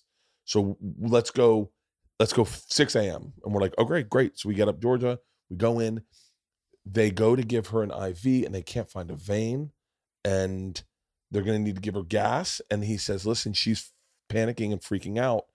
You need to go to her face and get her to breathe calmly as her dad. And so she's not taking panic breaths, like, like we need to breathe calmly. And so I go, okay. And so I'm like fucking out of my mind. I go up to her face. I'm like, baby, it's okay. We're going to just breathe a sweet gas and your mouth's going to be better. As soon as you breathe this gas, your mouth's better. She's like, Daddy, you promise? And I go, I promise. And they put the thing on her nose and she goes under and I fall apart. Because I'm like, what if I just killed my fucking daughter, right? I fall apart. I immediately walk out of the room and walk into the bathroom. And I'm crying so aggressive at how much I need this little kid in my life. And I'm thinking horrible thoughts. Like, if she dies, do we get to keep her body for a little bit? Because I'm not done with this body. This is my little body. Let me cuddle with it for a night and just tell her how much and I'm fucking horrible fucking thoughts. I get out of the fucking bathroom. I go into the lobby and and it's me, Leanne, and then this black chick, 2 black dudes, and I'm crying aggressively. I got my hands in my head. I'm sobbing, crying. Anytime I look up, it's the black chick. She's trying to calm me down. She's like, just like, it's okay, you know? And I'm like, whatever. I'm not even paying attention. I'm so embarrassed that I'm crying in public. And Leanne's crying, and we're in there maybe 10 minutes tops. And they go, your daughter's fine. She's awake. And I'm like, for real? And they're like, yeah, everyone applauds in the room. We leave. We grab her. She's still asleep, but she's okay. She's breathing. She's got gauze in her mouth. We go to this receiving room. And as we go into this receiving room with a curtain on a leather couch, I'm like, I finally go like, breathe. And I'm like, she's fine. We got her. She's good. We did it. And then the curtain opens up. It's the black chick. And she puts her arm on me and she says, it's tough being a daddy, isn't it? In my mind, I'm like, bitch, it's a private moment with me and my wife. I look over. It's Whitney Houston. It's Whitney fucking Houston. She's like, it's tough being a daddy, isn't it? And I'm like, what the fuck? And then Leanne, I see her jaws dropped. She fucking almost drops George on the ground. Whitney Houston sits down with her, starts stroking George's head. As they prep the room that we were in, that was Whitney Houston's room. The reason we got an anesthesiologist is because Whitney Houston got an anesthesiologist. We go in and she just sits there with us. She starts talking about being a mom and being a dad, and I know how hard this is when you have kids, they're your babies, and even when they get older. And she's playing with George's hair, and she's got her arm around. When Leanne sat with us for like 5 minutes, and then they're like, Mrs. Houston, we're ready. And she was like, all right. She was like, enjoy your babies, and got up and left. And then the anesthesiologist goes, where's Kevin Costner at, Whitney? And she goes, just put me under. So we go out, and we don't have to pay for the anesthesiologist. Very expensive. Wow. We don't have to pay for it. Whitney Houston covers it. Wow. Right? Great woman. This is pre-Bobby Brown, because she was coherent. She was, by the way, she looked beautiful. Yeah. She looked beautiful. And I think her and Bobby had broken up. I mean, this is recent. It was like, 16, 15 years ago. Right. If Leanne tells you this story, she goes, do you want to hear about the time we met Whitney Houston? And I go, that's not how the story's told. Right. I see what you're saying. Don't she tell gave like it that. away at the beginning. Yeah. Or she'll go. And then I go into the lobby, and then Whitney Houston's sitting there. And I'm like, Bert gets there, and he sits down, and I'm like, it's Whitney Houston. And I go, that's not the reveal. Right. It's okay to hide your reveal to the end. Yeah. Did I know that was Whitney Houston in the fucking thing? Nope. Not when I tell you my story. Yeah. Nope. Yeah. My reveal's back there. Yeah. I look like a fucking idiot if I knew it was Whitney Houston, and then she comes in. I go, fuck, Leanne, you're ruining the goddamn story. Yeah, I get it. Yeah. And so like that's where I go, like, tell the fucking story. Let someone go, oh, shut up. Yeah. Let that happen. The best part of this story is I tell that to Tom Segura. She dies. The day she dies, I'm driving out to the Irvine, Ontario Improv, and he goes, oh, dude, Whitney Houston's dead. And I'm like, what? He goes, do you realize what this is going to do for your story? I go, what? And he goes, Bert, you can say that she said anything in the world to you at that room. Yeah, so that night I go on stage, and I'm like, and then Whitney Houston comes in, and she's like, but my husband is obsessed with your stand-up comedy. And I'm like, for real? And she goes, we love you. We think you're fucking brilliant. We watch you all the time. And I'm like, oh my God, thank you so much. And now she's passed. And everyone's like, oh my God. I mean, I milked it. You're the best father I've ever seen. I'm so attracted to you. It's funny. Even in whatever moment, we'll always be comics. You know, you heard the Whitney Houston, just that first thing Tom said was like, dude, your story's about to go to... dude, the first thing... Yeah. It's immediately your brain has to go to comedy, and I don't understand. I really don't understand people who don't. It's a great way to deal with life. My dad actually told me, like, a lot of people miss that. Not only you have to survive physically, you got to survive emotionally. Especially humans need to survive emotionally. Yeah. And humor is the tool that allows you to survive emotionally. It's the best tool to use to kind of feel better. You know, we make people feel better. We make ourselves feel better by thinking of jokes. Hard situations become more manageable when you joke. It really is like, that's what it's for. Yeah. I went, I don't think I'd really wrap my head around what we did for a living. For the first time that I really understood it, meaning what it can do and the importance of it. I remember, I did a show at Flappers, and our friend Jeannie Turbo had just lost her dad, and we did a show, and there was no nobility in anything I did. I wasn't trying to do anything good. I was just doing what I do, and I just did stand up. And then she saw me the next day at like school, would drop off for our kids, and she was very generous with thanking me. She goes, "You don't understand. Since my dad died, 2 weeks ago, and that's all I've been able to think about. And it's been sad. I've been very sad." And we went to the club the other night, and I was like, "I'm not going to be able to do this. I should go home." And you went on and you made jokes, and for 1 hour, I didn't think about the thing that was making me sad. She goes, "I'm still thinking about it today. But for that hour, you gave me a break. So thank you."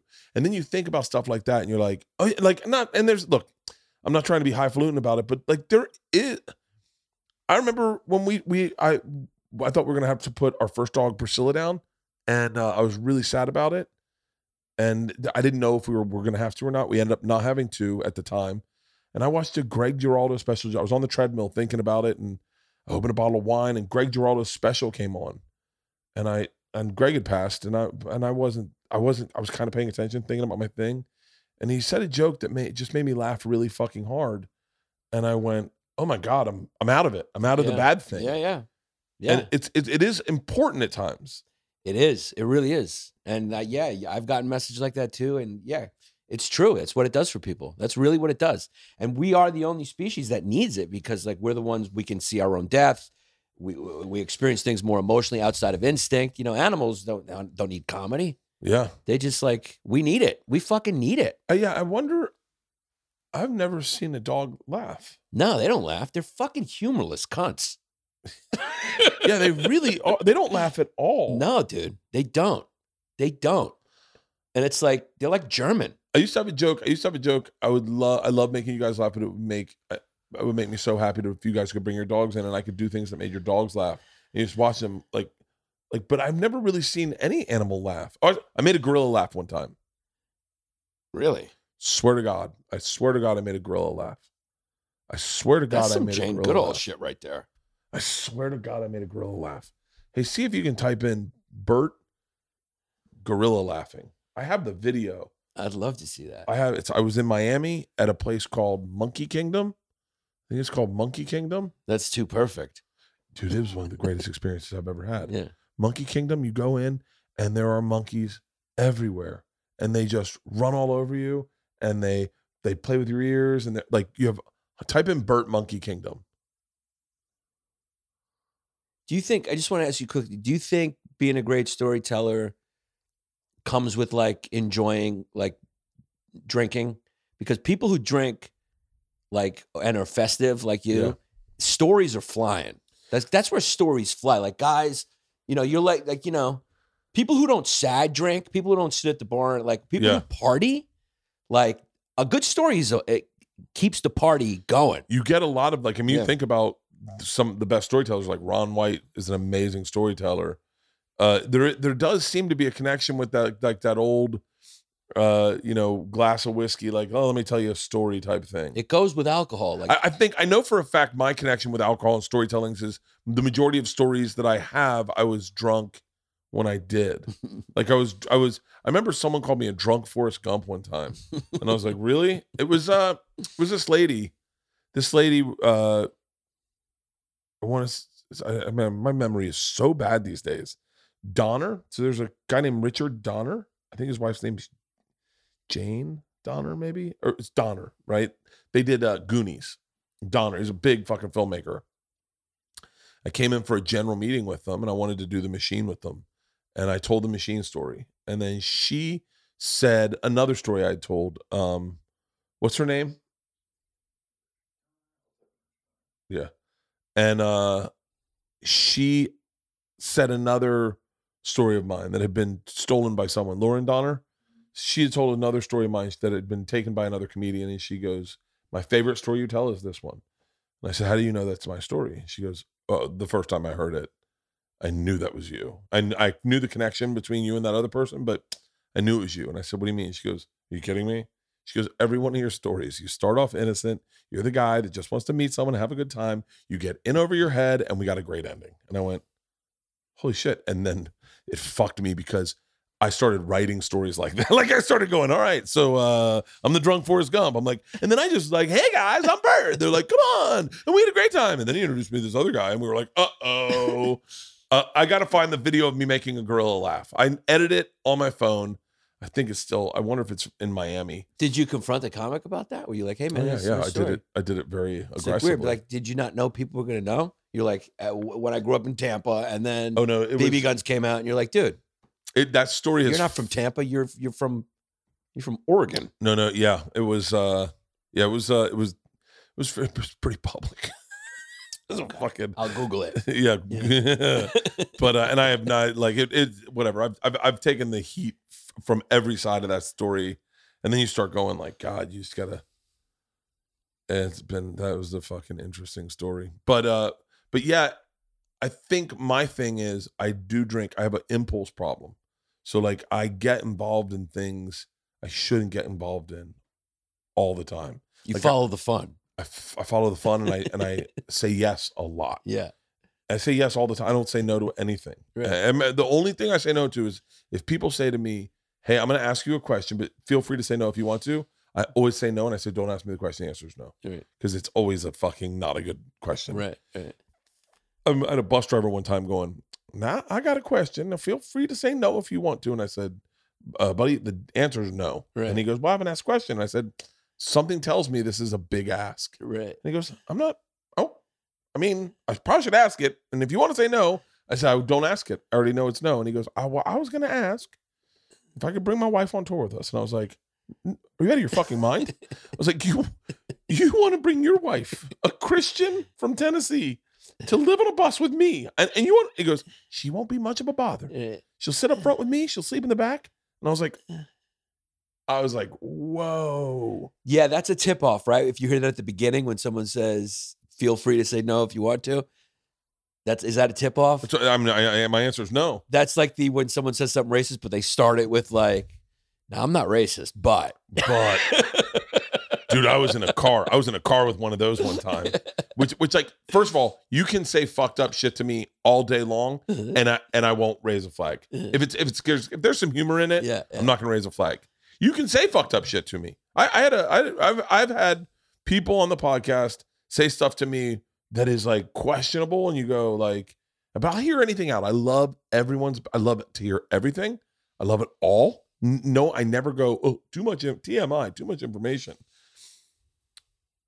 The thing I can't defend against, or the thing I get fucked up with, is when people are just like legit fucking racist, but they don't know they are, and then you have to sit and kind of co-sign with it in like an Uber or in a fucking car ride for an hour, and you're just like, I'm not a confrontational guy, so I just go, okay, all right, yep, yeah, because it's also just not worth it. You're not gonna like, it's not worth it. I'm not going to change a racist person.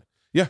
I had an Uber driver one time. He's not going to get out of there and be like, you know what, thanks, man. You know, I've been thinking this way my whole life, but after this, when you told me I was wrong, now I get it. Yeah. You just like, you can't, you're in that situation. You got to let a guy be racist. I was in an Uber one time and the guy has the camera. I can see the camera is filming us in the Uber. And he is saying the most racist shit about Mexicans and black people in LA. And with no entertainment value? Not one humorous, not one insight that was like, oh, maybe. Yeah. Like just fucking racism. Right. And I just went, And I'm halfway through, I go, I'm just greenlighting everything this guy's saying. And there's a video of me going, I noticed that too. Yep, sure thing. And their women are horrible. Like that would be a great movie. That would be like a great movie. What's that? Like if you're in an Uber and like because of cancel culture, whatever, and like even if you're just like you're Bert, right? And then like it's on film. And then you got to find that Uber driver. And like the whole thing is to get that camera. And then he finds out how valuable that is somehow. And then it's like a goose chase. Like he's trying to get it. And the footage is not of his face. It's just of me. Yeah. It's just you nodding and he, Black people are. And I'm like, yep. Yeah. And he's like trying to get it to whatever, TMZ or whatever. And you got to like, it's a wild goose chase to not be. I've heard so many fucking racist things from Uber drivers that there are times, because I only take Uber Black because I try to cut the conversation. I one time got in an Uber. Oh, dude, when I get in an Uber and the guy speaks English, I'm like, fuck. when he does it, I'm like, yes, I'm going to scroll on my phone in peace. I was in an Uber in Vegas in March 2020, and the Uber driver was like rejecting names. And he's like, I just reject all the Asian names now because I'm scared of this virus. But he was like, I reject any name that's Asian. I reject it. I'm like, damn, dude. Any name that's Asian, I just reject it. You know, want to know something funny? One time, maybe I shouldn't say anything about this guy, but there was a comic who was driving Uber, and he was going through some emotional issues. I won't say his name. I'll say his name so that you know, but he was going through some stuff, and he was driving Uber, and I saw him losing his shit in his car in a parking lot, and I walked up, and I was like, hey, it's and he was losing his shit in his car. And I said, hey, man, what's up? And he was like, oh, fuck. And he's like, what's up? I said, what are you doing? He goes, I'm just waiting for my Uber. And then this person goes, are you? He was like, yeah, up in the back. And I went, oh, this person's on a ride. Yeah. Like, this is going to be a fucking long ride. Yeah, because when you get an Uber, you're getting an Uber with, like, it's not a professional driver. It's just some dude. No, I went on H3. I think it's just H3 now. But Ethan and Ela, you know them? No, they do. They used to have comics on. Now I think their podcast has shifted throughout the years. But Ethan Klein, yeah. He used to have comics on all the fucking time, right? Yeah. And so I did the first podcast he ever did. We didn't air it because I got him drunk, and he got a little wild, right? And so we didn't air it. And so you sell it as an NFT now. That's what you do. Yeah, Ethan. Let's sell it as an NFT. That's what you do with those podcasts. I got a podcast with Ari. We were just talking about it. I did a podcast with Ari where he drugged me, and when we watched it. Yeah, that wasn't cool, Ari. No shit. But there's the reveal of me getting drugged is so sad. It's so sad. There's no comedy in it. You just see a guy who thinks he might die, and his friend really doesn't give a fuck. But I go, NFT? A couple $1 million, I'll give that to somebody. Yeah, but you want to own worth it. Make that tragedy worth it. But I told her, I said, because like he was like, so many comics didn't come to my defense over that Kobe thing. I said, yeah, you find out who your real friends are when Kobe dies. That for him. That's what Ari found out. Ari's a wild boy.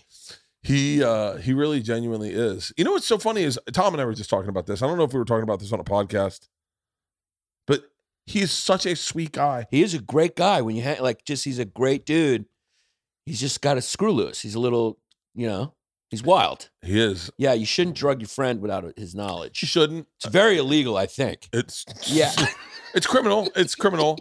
I remember there was someone we couldn't tell about it. Yeah. It was like Dr. Drew or something. He's like, I think I have to report this. And I was like, no.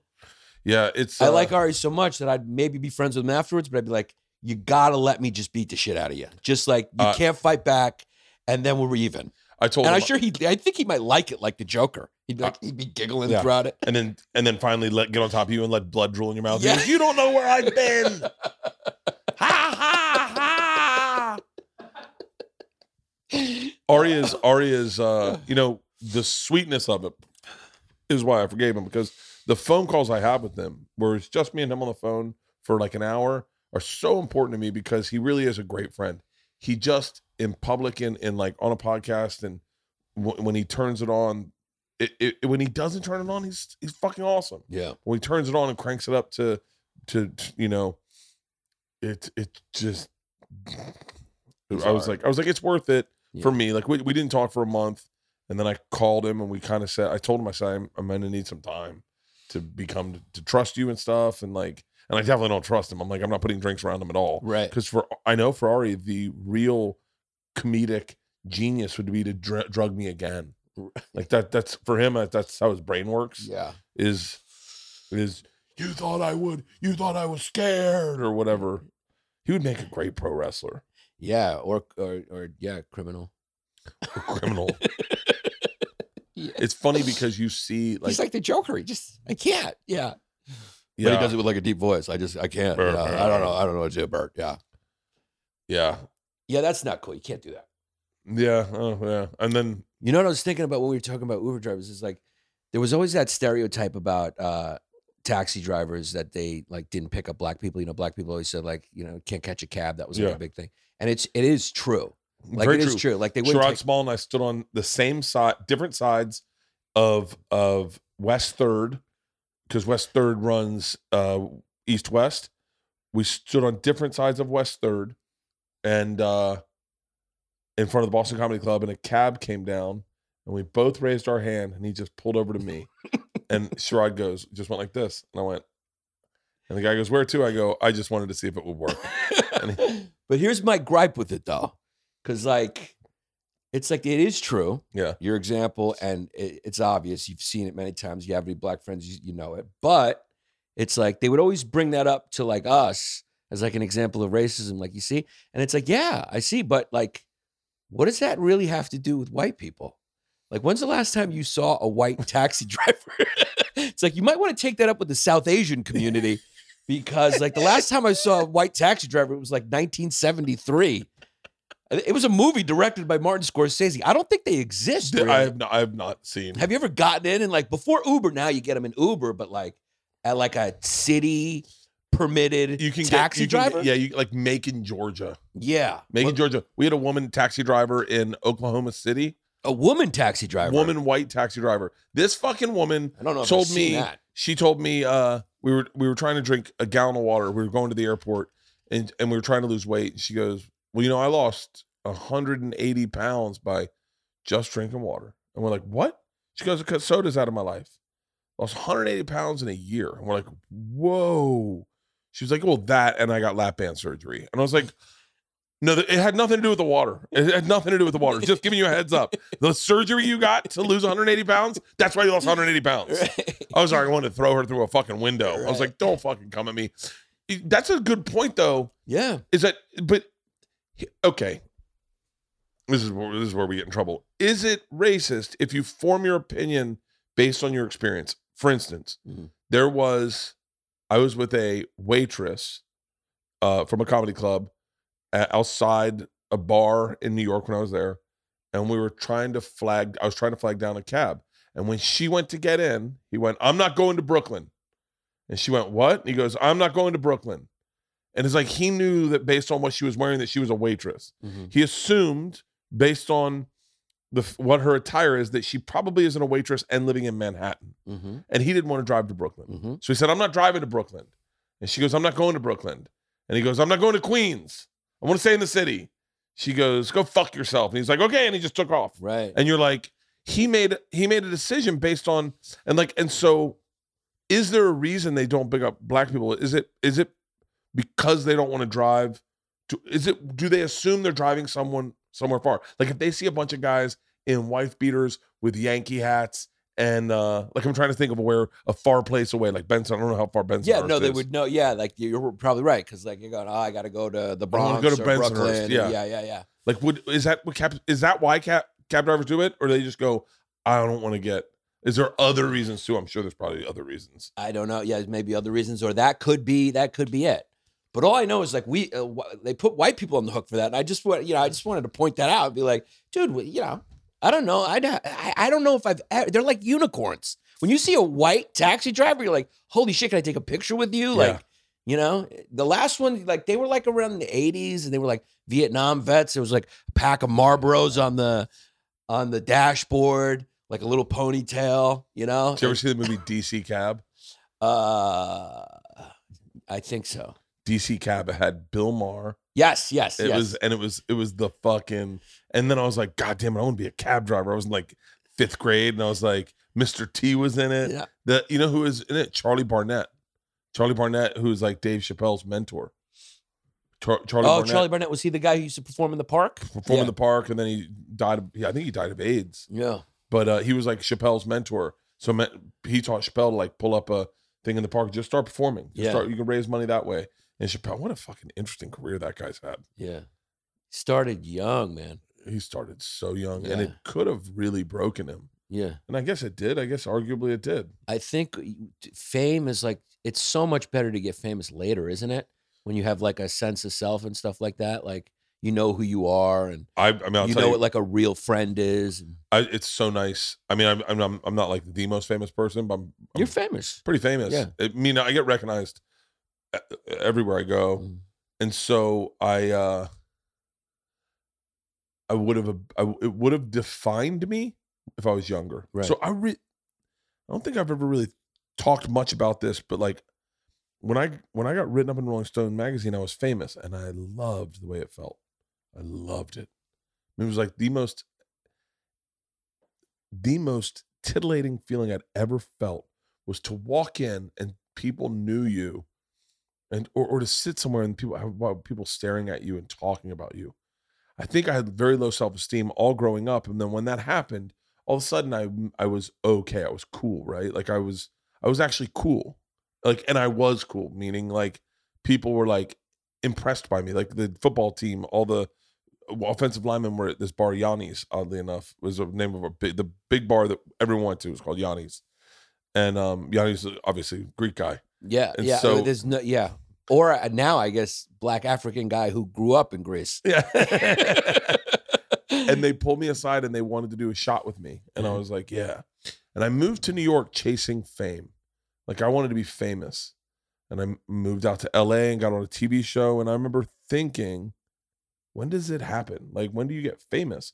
I remember other comics saying those exact words to me. Hey, I've been on TV for like a year. When do I get famous? And I remember I was like, I think you got to get I think it's got to be a big deal. And then at a certain point, and I wanted the fame because I wanted a hot girlfriend. I wanted a house in Hollywood Hills. I wanted a nice car. But I wanted the things I thought I could never have, right? And I remember, and it kind of defined me. I said things to my wife, like, even when we were married, I was like, I'm never moving to the fucking valley, okay? You're never going to move me to the fucking valley. I live in Hollywood.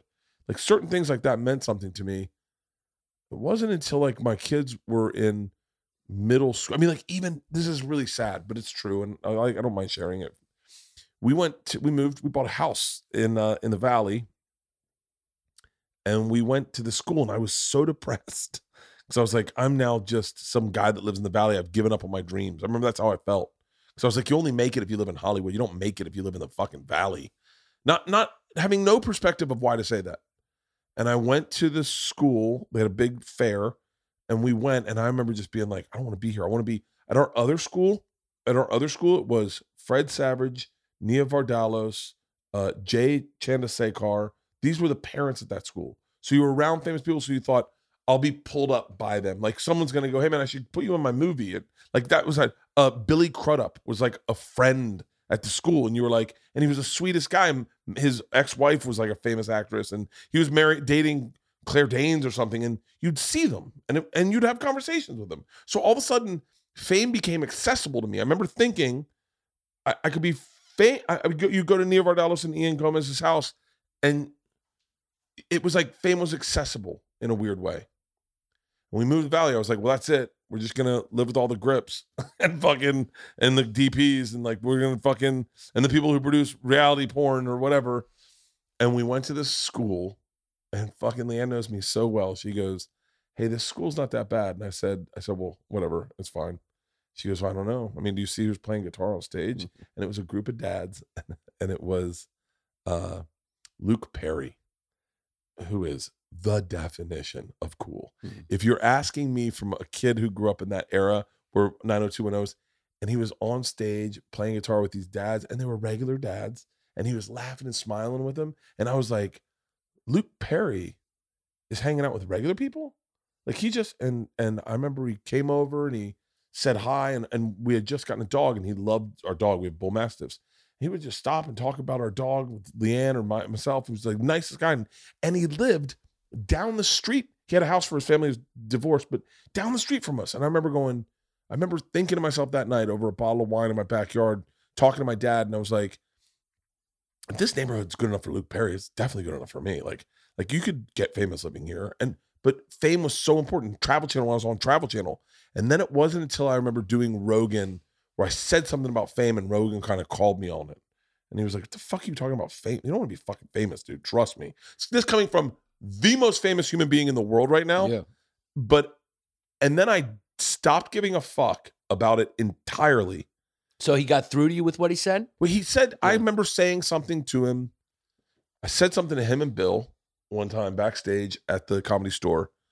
I said something about fame and my TV show and whatever. And they both were like, huh? And they're like, hey, man, you're just a comic. You realize that, right? Like, what do you think you're in this for? And I was like, what? And they're like, oh, very candidly, Bert, your TV show sucks. And I was like, what? And they're like, yeah, I mean, it's not good. That's what I love about comics. Yeah. They're like, it sucks. And they're like, your podcast is good, but you don't focus on it. And Rogan's like, and you don't focus on the road. You don't focus on stand-up. You're never at the store. Like, you're not working hard enough. And I was like, yeah, but I'm doing I have 2 television shows, and I have a deal at NBC. And they were like, hey, man, just so you know, like, you're not going to get like successful by doing that shit. Like, no one. They were like, I mean, they were like so honest. They were like, you're not attractive. Like, you're not like a good-looking guy. Like, you're just like a regular guy. You're a comic. You're funny. Like, focus on the funny, man. Focus on the funny. And I got fired from Travel Channel, and I lost the deal at NBC, and I was like, or not lost it, but I just kind of lost interest. And it wasn't until like I really focused on podcasting and was like, I'll never do TV again or anything, and then all of a sudden one day you're famous, and you're like I remember being with Ari and Tom at a game. It was when the Machine story went viral. And I remember we went to a national championship game, me and Ari and Tom, and they're like, what fucking happened to you? And like, I was getting recognized every 5 steps. They're like, oh, the Machine. And I was like, what's up? I was like, oh, thank God I got it when I didn't give a fuck about it, as opposed to when I cared the most about it. Interesting. It would have defined me, and it would have ruined my life. And it's probably like all those guys we see that get it when they're 25 and they have this big pop, and they kind of lose their shit, or they fall out, and they focus writing their act to reclaim the fame. These are what the fans liked. And it was like, I mean, it's interesting because even still, like, I don't care about, it's funny, I don't care about fame at all, but I quite enjoy it. Like today I walked in right before you came here. We have friends coming over tonight, so I got some steaks for them. When I go to this place, they know I have big dogs because they know me. But they don't know me because they know me. They know me because I'm on television. So I go in today, and I said, I get the steaks, and then he's like, how many dogs? 2 and a little one, right? And I said, yeah. And so he gives me bones. I go, oh fuck, I got a little one coming over today. Can I get one more little bone? And he goes, hold on. He's like, I'll go back to the back. I'll get it for you quick. Don't worry about it. And I went, oh, cool. So I have a bone for that dog. I bought it like a real frozen marrow bone. Oh, awesome. And I walked out and I went, hey, that's not so bad. Like they don't know me because they know me. They don't know my wife. They don't fucking know her. They know me because I'm on television or whatever. I don't know, whatever I am.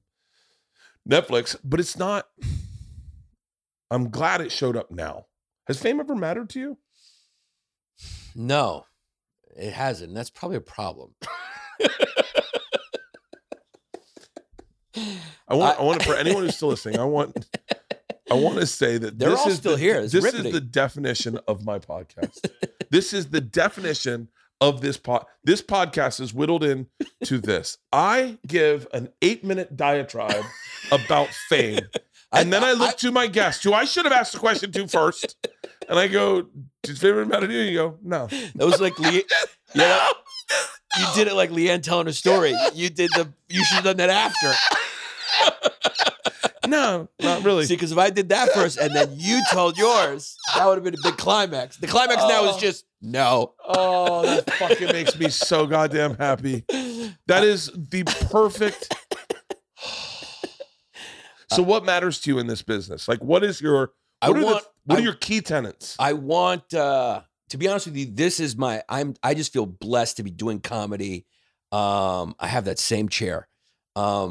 It's great. You got it from, that's, whatchamacallit, Crate and Barrel. Yeah. Yeah. All of them, same ones. Yeah. Yeah. Oh, shit. Yeah. You got 4 of them. Yeah. Yeah. I love this era because it's like, it really is like comics have control, and you don't have 100 people. You know, if this was like a show on TV, there'd be 100 people, things we can't say. Yeah. It's layers of fabrication, and comedy's best when it's uncensored. That's why it's best live, when it's just like the comedian leading it. And so I love that. I have no complaints about cancel culture. It's made comedy fun again. I think so. And I just want my seats full. Being famous isn't bad. Like, I've had some characters that got big, and then I sold tickets, and you know, that felt good when people respond to you well and know you, even if it's a small niche. But doing comedy, like, collaborating with other comics, making jokes, and getting paid for it is just like, it's amazing. So I just want my seats full. I want my podcast to get bigger. Yeah. And that was what, can I tell you, right when I started to actually get famous, that's all I wanted. I've been fired from everything, kicked off a tour for not for doing anything wrong. Just they didn't see me as a viable option. So I got pulled off. I shouldn't say kicked off, but pulled off the Funny or Die tour, the oddball thing. And all I wanted, I had very simple goals, is I want to put more people inside the clubs, and I want more people to listen to the podcast. And I just was like, I'll just see if I can get them. I used to call it spiking. I was like, I'll see if I can spike things. It's all I gave a fuck about. That's all I give a fuck about. And then by the way, and that's all you have to give a fuck about. Mm-hmm. And not to go back to Chappelle, he kind of made it that way. Mm-hmm. Him and Rogan kind of made it that way. We're like, Rogan doesn't do movies, doesn't do television, just does his podcast and stand up. Chappelle, the one guy who could greenlight $1 million movies left and right. He could have the biggest career. He already does, but he could redefine what a movie star. He would mushroom cloud Cosby, Rock, Kevin Hart, everyone. He could have it all, and he just chooses to do stand up. Yeah, he walked away for 12 years. Really. Him doing that it made us more valuable. Yeah, I think you're right. And I don't think it's like because of any great reason. I think like your personality handles it probably very well. Like, because you're just like very friendly, open, and like people, you like people, you like being around people. Yeah. I'm more like a little paranoid, you know? So it's like, I want like my cake and eat too. Like I'd love people to come and fill the seats. But like when people see me outside, I'm like, why are you talking? You know, I'm kind of reserved. Yeah. Segura's like that. Yeah. So that's probably why. Like it's like, hey, dude, you got to deal with that. Like, I'm not very great when people say something off stage. You know, they probably leave going like, that was kind of a dicky interaction. Oh, I see. I'm in a weird way. I feel like if I was a fan of yours, you might end up at my house. That's happened. That's definitely fucking happened. That's actually happened a lot. Yeah. Like to the point where I think I'm way too accessible because people will say stuff like, hey man, why don't you come by? And I'll be like, okay. You'll be like, yeah. Like you said before, you say yes a lot. He was pouring shots on the street this weekend with like because it was this dude's birthday, and you're like, go get me a tequila bottle. And there's like a crowd of people around. You're just pouring shots for everyone. Was that really? Yeah, in Portland. That brings joy to people. Where were we? Portland. Oh yeah. Yeah. One of my favorite things in the world to do is, and it's so funny because there is a fine line between like I would want people to know this because it is fun, but there's the beauty of doing it and not sharing it is actually who I am. Like I was never a guy to be like to tell you a story of something I did. It wasn't until I got to stand up and I saw people doing that, like self-promoting, and I was very uncomfortable with it for a long time. And it wasn't until I got on Travel Channel that I got comfortable self-promoting. I had to take a class from them. They kind of taught me how to do it and how to focus on what promotion needs to look like. It was very valuable, and I fucking fought them. I did not want to take it. I was like, I'm a comedian. I'm real. I want to be who I am. And they're like, we think you should take this class. Took it in New Braunfels, Texas. They flew this guy out. Me and him sat in a fucking hotel for an entire day. Got dinner that night, and I learned so much from this guy. Like just on just little things on how to highlight things, to drop. It was so fucking good. But I was not a self-promoting guy. One of my favorite things in the world to do is I'll do it in Vegas this weekend. Get $1,000, go up to a table full of fans, and drop $100 in front of everyone and go bet recklessly. I just want to watch, and just watch people. I did it it. I've done it a few times. But I did it in the East Coast. What's the East Coast? Borgata? The Borgata. And Jersey. Chick hit fucking big on black hits, 200. Yeah. She goes, what do? I said, I don't know. It's up to you. It's yours. I go bet recklessly. Yeah. She goes, for real? I was like, yeah. She puts it all on black again, hits again. She goes, what do? I go, take it or bet recklessly. And she goes, it's not my money. I don't give a fuck. Puts it on, hits again, and I go, she goes, what do? I go, fucking walk away with the goddamn money. Yeah. She was like, you want your 100 back? I was like, no, it's yours. Yeah. But it's so fun. That's fun. When it's not like to give someone your money, like you just go. I remember one guy going like, what? And he's like, putting 5. I go, fuck that. Put 100 on a number. Yeah. Walk away a fucking champion. I think the companies know that too. I have a podcast on BetMGM Unleashed, and they do that they'll give you $1,000 or like $100. Yeah. And say, bet it. Like, and that gets you in. I think that's how he gets them in. Oh, let me tell you something. It's like, I remember hearing one time they were like, John Daly's at a table. Man, I searched for that motherfucker all day long. The golfer, I wanted to bet next to John Daly. I wanted to sit next to John Daly, maybe say, hey man, how you doing? Big fan. He's like, oh, thanks. You know, just those little moments. Yeah. Yeah. So what do you think? What did you learn the most in that class? Was it like little moments to emphasize? It was, because I kind of got that nugget out of what you were saying. It was little moments to emphasize. And that sounded like an example of that. I'll give you a perfect example. I can do. He taught me 3 of things I had done and how to tell them, and one of them was a backyard slingshot in Provo, Utah. We go to a Mormon compound. These are all things that are very important to the story. I'll tell you the story, and then I'll tell you the thing. We go to a Mormon compound. The Pope family, they run. They do microloans in Africa. Mormon, great people.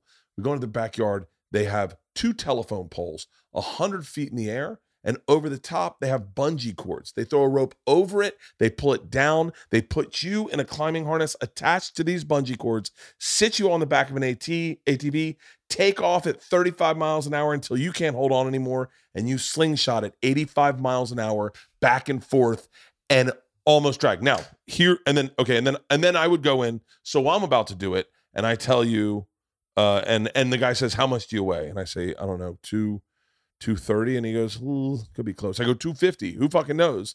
I go, why? And he goes, well, you may end up slingshotting into those rocks. Okay.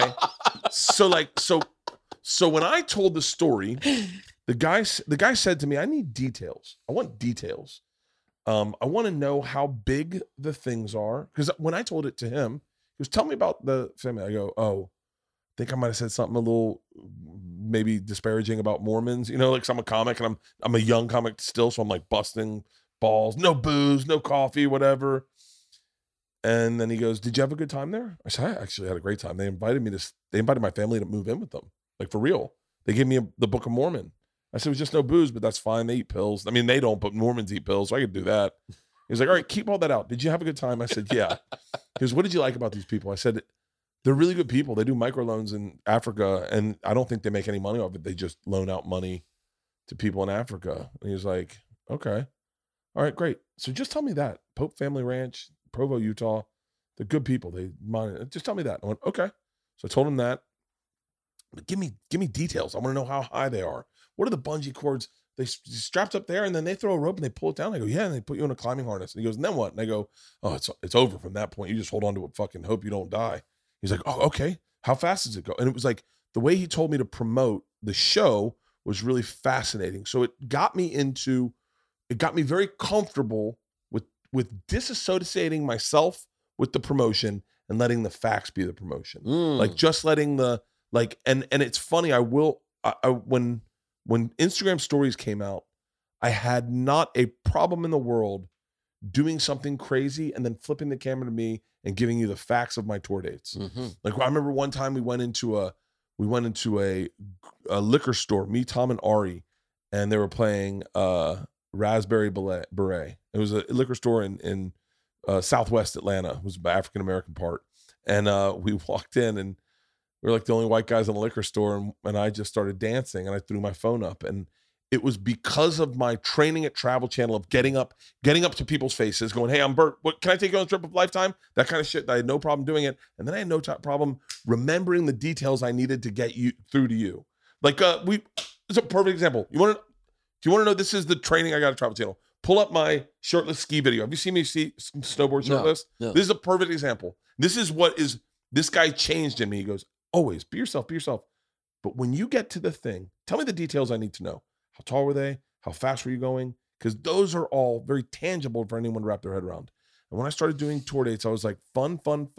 If a camera's on me, okay. No, other one. Oh, I did just see this, but let's watch it. Shirtless. There you go. I just saw it, yeah. So this was recent you posted. This was this weekend. Yeah. Okay, look, this is the perfect example, right? We're just fucking around. We're trying to ski to a bar. I rip my shirt off. We're snowboarding. And And we knew these people at the bar, so I thought it would be fun to ski into the bar. I thought the video would be I ski into the bar, snowboard into the bar. There's a bar right here. Is it still open? They closed? No, I'm like, Fresno, San Francisco, Bakersfield. I'm coming your way. Birdie Boy Relapse Tour. Paradise on Earth. And so immediately in my brain, I was like, the only detail I ever want is someone to come and see me do stand-up. That's the only thing I ever fucking want. So the thing was, be fun. This, because I'm leaving a very important part. The part of the story I found interesting was, how much do you weigh? And so that's all I told. Mm-hmm. He was like, no, give me the interest. Give me some numbers. Give me something I can wrap my head around. So, and whenever I do any video, it is, in my head, it is fun, but I gotta say those tour dates. Mm-hmm. And it was Travel Channel, 8 o'clock on Wednesday nights, Birth Conquerors airing. Mm-hmm. Like, it was just, he goes, get it ingrained in your head. Trip Flip, Tuesday. This Sunday night at 8 o'clock, we got a double premiere episode. He goes, put those in your head, say them 100 times to yourself, so that when you are doing a show, like Good Morning America or whatever, and you're telling them, you don't have to worry about trying to be funny. Mm-hmm. You can give them good statistics, good numbers, good heights, and then you can be yourself. Mm-hmm. You can let it breathe, and then come in and tell them when your show's airing. So it was like the most valuable, and I did not want to do it, but it was like so good. Like it really helps with comedy, oddly enough, because when the details to a story are so. And I didn't do it the other day. And it's like, I have this joke about going to an escape room with my kids and my parents. And my wife's like, why aren't you describing the room? And I went, oh yeah, it was a fucking lunatic's room. Because it starts painting the picture for the listener. Yeah. Yeah. And it's like, instead of just saying a room, it's like, then they can't, you got to get them visualizing. Is that what it is? Mormon compound, yeah. 2 telephone poles, 100 feet in the air, probably 20 feet apart. Right. They put a rope over, they pull it down, like just the details of those things. And they move so quickly that I forget about them. But it was like, that guy was so good. And it was a class I did not want to take. Because, with a comic, a lot of times what you do is like, it's so flowery. You want to make it so flowery. And you forget the details are, I want you to come see me perform. That is all I give a fuck about. Check out my podcast. Check out this, And I get it. That's a great lesson. That's a great thing to learn and to do and put into practice. It's like when I saw Stamos was doing a video of you making cooking, pizzas, doing pizzas.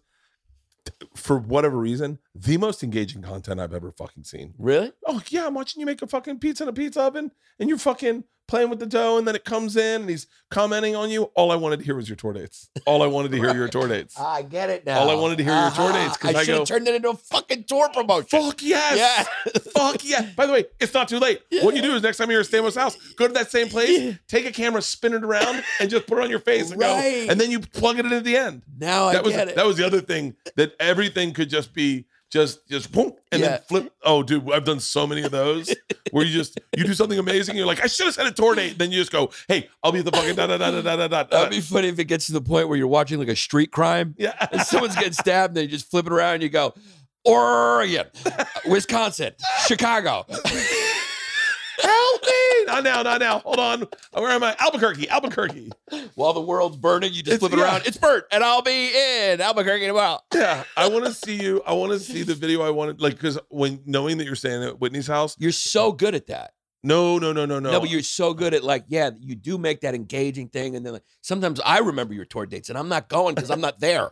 I wanted to see I was like, if I was staying at Whitney's house, there are a list of videos that I could shoot that I would love to see. Like, I want to see you with a towel wrapped around your head in a bubble bath in her bath and then go. She's not here. And she's not here. And I'm taking full advantage of it. And then maybe someone walks in, like that guy Benton walks in, and he's like, your cocktail's ready. Oh yeah, you're right. Whitney is a fascinating fucking person. She's fun. Yeah, she is a fascinating fucking person. Did you ever hear the story about her with the magician? No, I'm sure it's gonna be good, because she actually, to train her dog, she goes and pees with the dog. She got it from supper the first day we were there, and she just goes, "Hold up," and she went outside where I could clearly see her, and she just squat and peed. And then to try to tell the dog, this is where you pee. She peed. She gets in there. She is. Yeah, she is into fucking dogs. She's into dogs. And she also pees around the property to market for coyotes. So that is fucking fascinating. And yeah, she did you become friends with her when you and Mark did that podcast? First through Tim, I met her. We went over to her house, hung out, and then when me and Mark, she invited me to come and do her podcast, and then she double booked me and Mark at the same time. So I walked in, Mark was already there. She gets up and is like, "You interview him." So I started interviewing him, and then she comes and just sits in the chair. So then it was just me and her sharing a chair for 4 hours. And a microphone. And a microphone. I couldn't. Halston was there. I produced it. Oh, that's right. Shit, dude, it's you. I was just wearing a mask. Yeah, fuck, dude. You were there. How crazy. It was like 5.5 hours or something. She cut like an hour and a half out. Are you serious? Yeah. Oh, we did a podcast with her that was like fucking 5 hours, and we had to cut a solid 2 hours out. I couldn't feel half my body the whole it got to that point where it was just numb and I forgot about it because I was half off the chair. Yeah. Like for 5 hours, I had one cheek on the chair sharing it with her. Drinking. She shaved you at one point. It got wild. Yeah. It was tell you, can I tell you who I would love to hear you on Lex Friedman's podcast. You know, I did it. What? No, it's for real? Yeah, I did. I'm going. I just heard Tim Dillon on it the other day. Yeah. And it is the best interview I've ever heard with Tim Dillon. I got to listen to that. It's the best interview. I love Tim Lex. Dillon says something that I think should go viral and I know Tim would never want to be like a LGBTQ spokesman, but they were talking about not coming out of the closet. And I'm paraphrasing and I'm sure I'm doing it wrong, but Lex said something to the effect of, "Do you regret not coming out of the closet earlier? Do you have any regrets about that?" And Tim was like, I was in high school and like I was just trying to keep my friend group, and that was so valuable to me then. I didn't want to fuck it up and be put on the outside. And he goes, I thought people would be cool with it, but I wasn't certain. And so I didn't want to come out and say I'm gay. And then all of a sudden I don't have any friends. And I was like, oh my God, like that breaks my heart that I was certainly in that friend group of, I'm sure, people who were gay that couldn't come out of the closet. And they couldn't come out of the closet because I'm certain I said words that didn't make them feel like this is going to be a safe place for me. Despite the fact that it would have, I didn't behave that way. And it was like, it was such a great fucking interview. How did you meet Lex Friedman? He reached out to me. I think I did Rogan the first time. Maybe that's how he found out about me, or maybe through Tim. He knew me and Tim were friends. He just reached out to me and asked me to do it. And it was incredible. I really enjoyed talking to him. It was a fun episode. It was probably 9 months ago. I did it a while ago. I want to watch it today. Yeah. And it was really, really great. Lex is great. Yeah, he is. Yeah. This is his little Men in Black suit. He's got like one suit. I've got it locked and loaded. Yeah. He's really a great interviewer. He is a absolute cyborg, though. He really is. I mean, he's like, I'm sure he's probably like 25 years younger than me, but like, he's maybe not that much. Well, maybe he's probably in his 30s. Yeah, yeah, he is. So like, not that much. His rituals, the way he lives a day. Have you ever seen Lex Friedman Day in the Life? No. It is fascinating. Yeah, I mean, fascinating. Is he like one of those like rigid? Wake up. One of his things when he wakes up is to remind himself the rules for the day. Like, and I was like, you have rules for your day? And he was like, social media 3 times a day. I can't go on more than 10 minutes, and I'm only allowed to go on 10 minutes when I've posted 3 times a day. His diet is 100% keto. He eats once a day, I think, maybe once a day. And by the way, it's like he shares all this, and I'm not judging him, but he eats like 2 pounds of ground beef with like carrots if he's going to treat himself.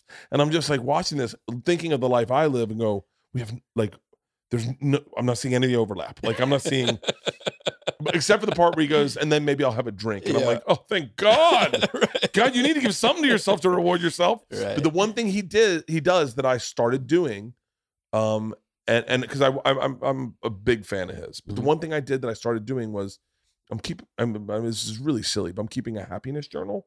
And so I saw Rob Dyrdek talk about it on Brendan Schaub and D'Elia and Callan. And he goes, I can tell you quantifiably how many bad days I had last year. He goes, I had 12. I keep a track of that shit. I maximize all my days. I know when bad shit. And I started going, I wonder how many bad days I had. And I go, not a lot. But then I was like, wonder what a bad day would be. And I started highlighting and outlining things that make me happy and things that don't make me so happy. Even though I like them, they don't make me happy. For instance, jalapenos. I love jalapenos. They're so good. But then I'm unhappy for longer than I'm happy when I eat the jalapeno because I'm shitting blood for the next fucking. You sure that's the jalapenos it's or the jalapenos? It had nothing to do with the 47 beers. It could be. Right. It could be, but the jalapenos tips it off. Right. Dude, I veered away from my happiness journal yesterday. I feel like a doctor might disagree with you. If you went there and be like, dude, how bad are jalapenos for me? You could be like, look, I don't know if they're as bad as the 47 beers you had in fucking Utah the other day. Yesterday I'm with this fucking Tom and he gets breakfast tacos. Yeah. And I'm like, I've already outlined what makes me happy, right? Like fasting until noon makes me happy. It does make me happy. Working out makes me happy. Spending time with my kids makes me happy. Not drinking before 5 o'clock makes me very happy because the next day is the taxes. But then you went also drinking before 5 makes me happy. So I'm at an impasse here. I ended up drinking tequila with Tom and then eating breakfast tacos and putting the spiciest stuff on them. And then I am throwing up in my mask, like throwing up in my throat, going through airport security going, I know this doesn't make me happy. Right. Why did I do this? Because when you did it, it was lit. Oh, it was, yeah. Because like, who's going to say no to breakfast tacos and tequila? Yeah. And so you're like, this looks like fucking great. But it was like short money versus long money. Right. I get what you're saying. And but then what if it ends up being like, I hate that day because I didn't have breakfast tacos, jalapenos, and beer. So that's what the happiness journal comes in. Right. Is you start writing, hey, I didn't have that. Right. How was the rest of my day? It was really great. You don't have that 2-hour window where you're shitting and diarrhea is coming out. Right. Like, and I was like, interesting. So I get to my happiness journal last night and I log in just how unhappy I was after eating that. And then just not enough to kill it to get a buzz, but enough to make you feel sick to your stomach. Yeah.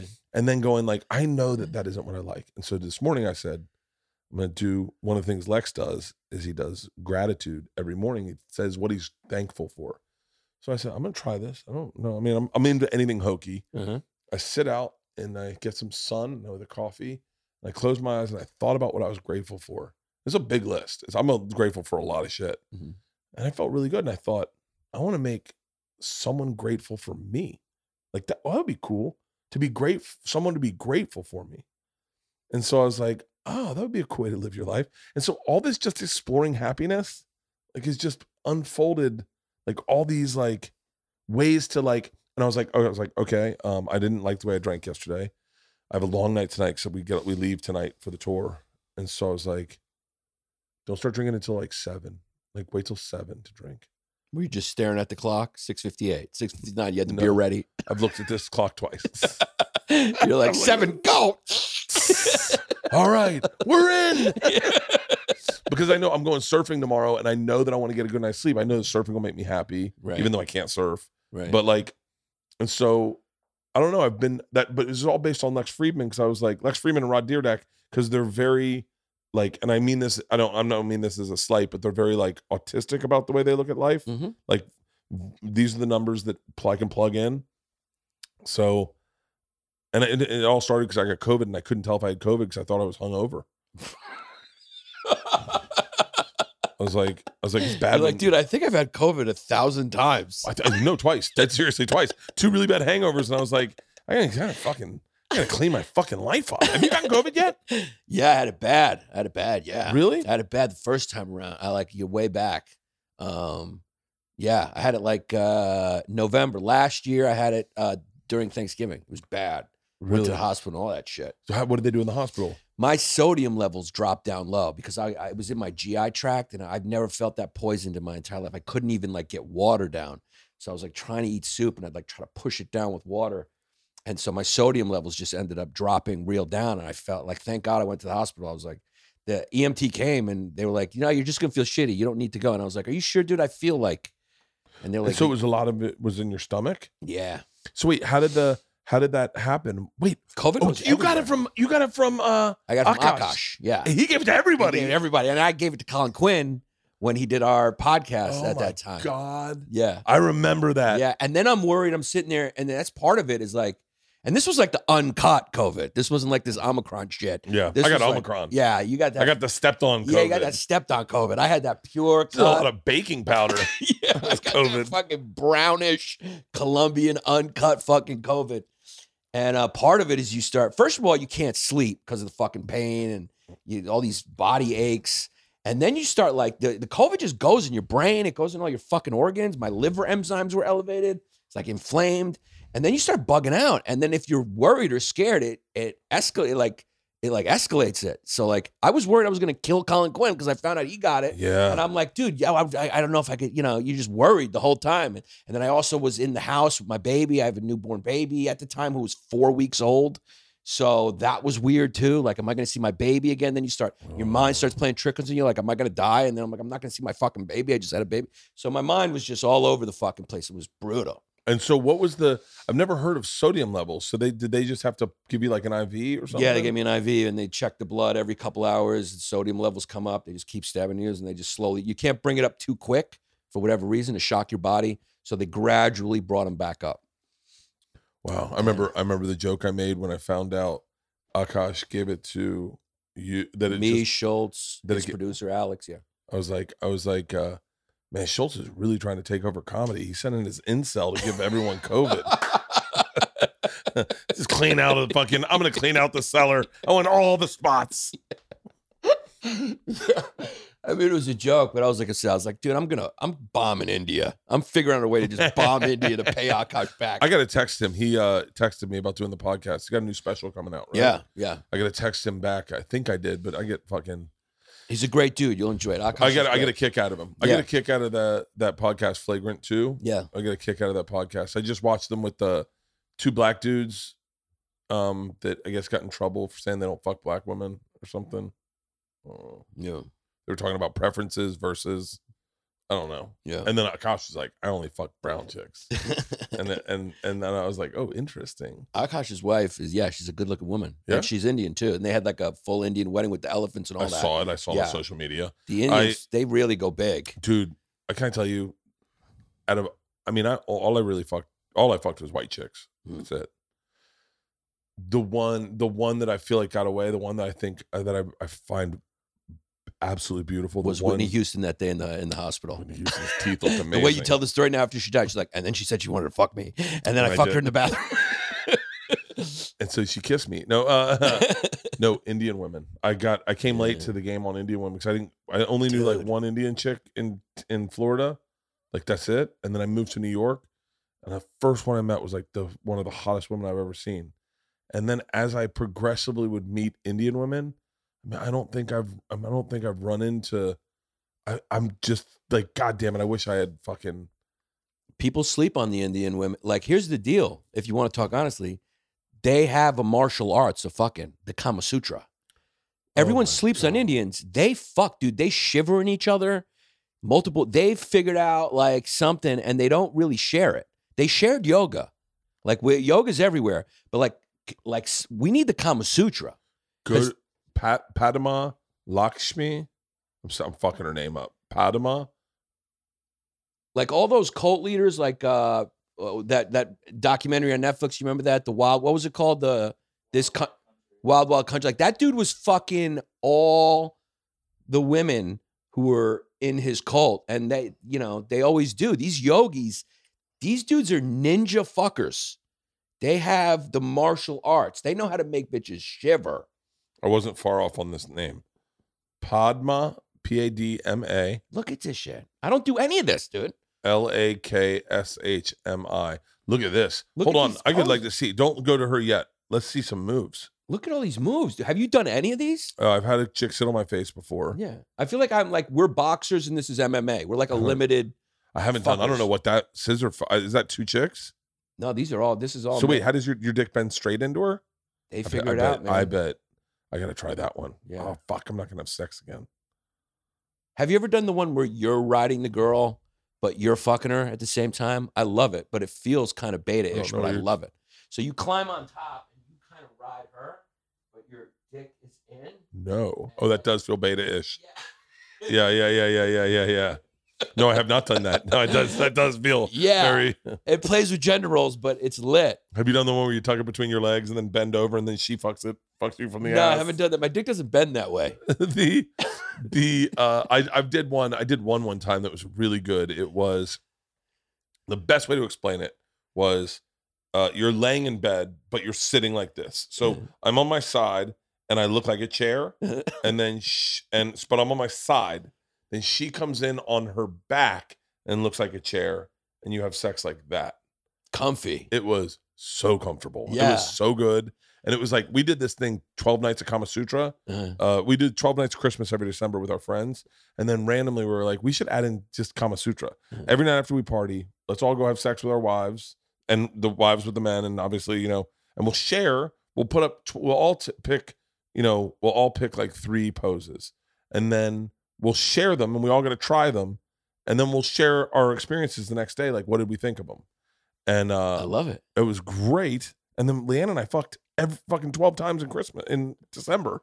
And I was like, this is all. She would come in excited. She goes, hey, we got to try this out today. And I'd be like, because like they were all texting. It was so fucking fun. And then our Asian friends gave their kids fucking Advil PM, knocked them out and did all 12 the first night. And wow. They were like, oh, we fucked up. I thought we were supposed to do them all 12 tonight. I was like, I can only fit one in. Yeah, man, they're onto something. Like they should have a class in school and like teach. It would probably just like make sex for everybody better. It's interesting you say that because this sounds crazy to say this. I'll say it the way I was just thinking it. I was at your wedding. I was at Akash's wedding. I was at Schultz's wedding because I followed it on Instagram. Right. And so you follow it and then you see who's there and then you hit them and then you see what their pictures are. Yeah. And so like, yeah, I was at I watched your wedding. Yeah. It's crazy you didn't get to see my wedding. Maybe I should put my wedding up one day. I bet that would get tons of fucking. It might get tons. Tons of fucking. The dude whoever made my video, my wife hired them. They made my video is lit. Yeah. It's a good, like they made a great video. How did not everyone get Omicron at Schultz's wedding? That was right when Omicron came out. Yeah. I was like, the number's going to be high, and no one got it. Yeah. But I think everyone had it by then. Yeah. Did you go? No. Yeah. But I watched it on. Did he put up a video of it? I haven't seen it. Yeah. He put up one today. He's still putting them up. Like he's chopping it up like a special. Yeah, he's like, I'm dropping one every week. He's like, dude, when you do a wedding video, you don't do the whole 15 minutes. You chop it up. Chop it up. A minute at a time. It comes out every Monday, guys. Wedding drops. Monday and Wednesday. I'm gonna put out. I've got video from my wedding too. I should hire an editor to edit the video from my wedding. It's a great idea. Hell yeah. And then why don't you narrate it first and say, this is what you're about to watch. And this is what I was thinking. You will see the funniest fucking thing ever. My buddy, we all got drunk the day of my wedding. Mm-hmm. Was Corky there? No. My best friend Croy was. Mm. And he was like, hey, would someone just grab my tux? And we were like, well, we're all going. Why don't you just go with us? And he was like, I'm going to take a nap. We're like, yeah, we're all tired. And he was like, I'm just really tired. I'm going to take a nap. And we're like, well, what if it doesn't fit you? He goes, it's going to fit me. It'll be fine. So we went in to this, to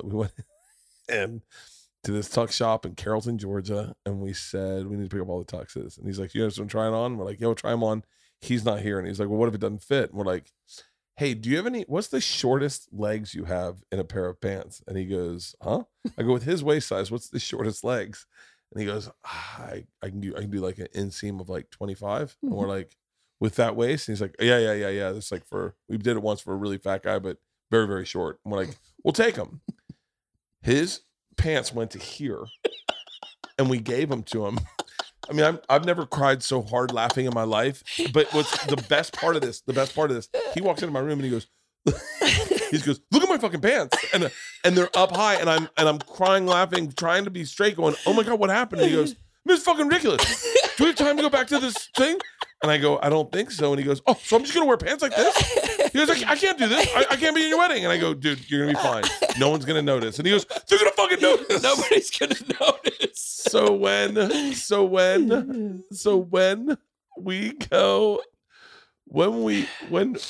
my dad is in the front row, right? My dad is not a guy who fucking laughs often, but if he laughs, it turns into like, if you've ever seen videos of me laughing where I'm crying, that's what my dad does.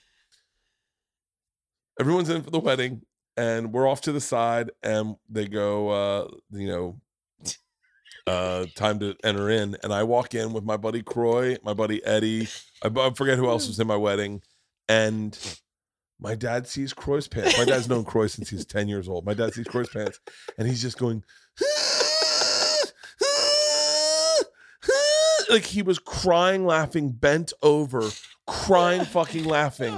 And I had someone shooting it on a GL2. This is a true story. It's a true story. My dad was crying. Watch it. I watch this. I'm gonna call my dad. I'm gonna call my dad, and my dad's gonna go, that was the funniest fucking thing I wish I've I got the seen. tuxes for all my groomsmen that did some shit like that. It was the funniest fucking thing. And then we get to the after party, and I say to him, "Hey man, we got your real pants." And he goes, "Hello, bud." Hey Dad, how hard did you laugh when you saw Croy's pants at my wedding? Oh, I couldn't stop. I almost lost my breath. I was laughing so hard. The funniest thing I've ever seen. Well, I mean,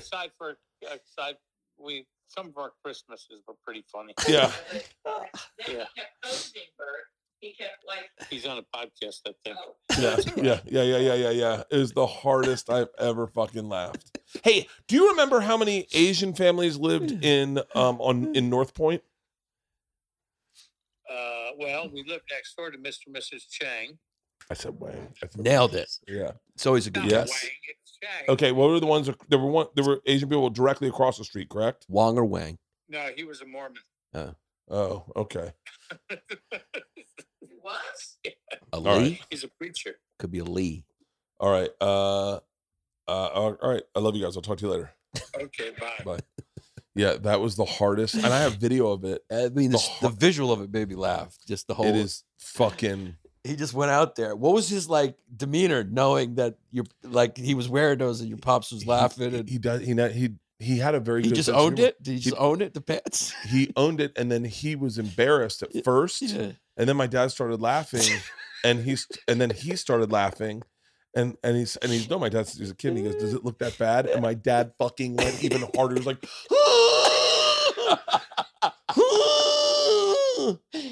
Oh God! I wish we had a picture of that. We have to have pictures. I'm sure we have a wedding album. Hang on, let me see if I can get Leanne to bring it out here. That's legitimate, just fun. That was let's see if I can get my old lady. Have you met my wife? No, I bet. You're right. I feel like I know her just from watching your stories. She's look at that was fucking funny. yeah. Yes. Hey, you don't happen to have a picture of our wedding album of Croy's pants, do you? I sent our wedding album somewhere, but I mean, I have to find it. No, don't worry about it. Where are you? In the front yard, this dog has fallen asleep on Georgia. All right, we should wrap this podcast and go out and play with that dog. Okay. All right, love you. Bye. Dude, I got to say this, and I was thinking this today. I feel very lucky that I know you guys. You guys are everyone killing it right now. You, DeStefano, Schultz, Dylan, Norman, fucking Dan Soder, Big J I've known for a long time. I feel very blessed to be friends with your crew because we're the New York guys. You're the New York guys, and you guys are all doing it so big right now. You guys are all starting to pop, and it's cool not to be, it's cool that it used to be the older people didn't like the younger people, and it's just how it went.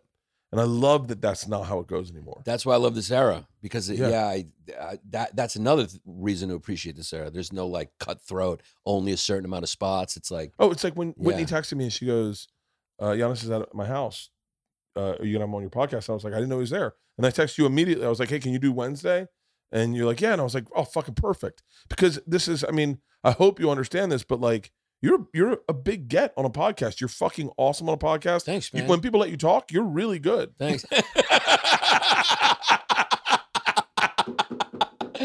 No, you had the stories were great. I didn't want to interrupt any of them. I was enjoying listening. I want to do more drinking. How long are you out here for? When do you? I may leave tomorrow. Okay. But I could be here for a couple more days. I doubt it though. My wife wants me back. because there's a snowstorm coming in New York. And she's like, you real? better come back before Thursday. It's going to be 2 feet of snow, whatever. I got to shovel. That's what happens when you get married. You may have to leave your career to go shovel. What were you doing out here?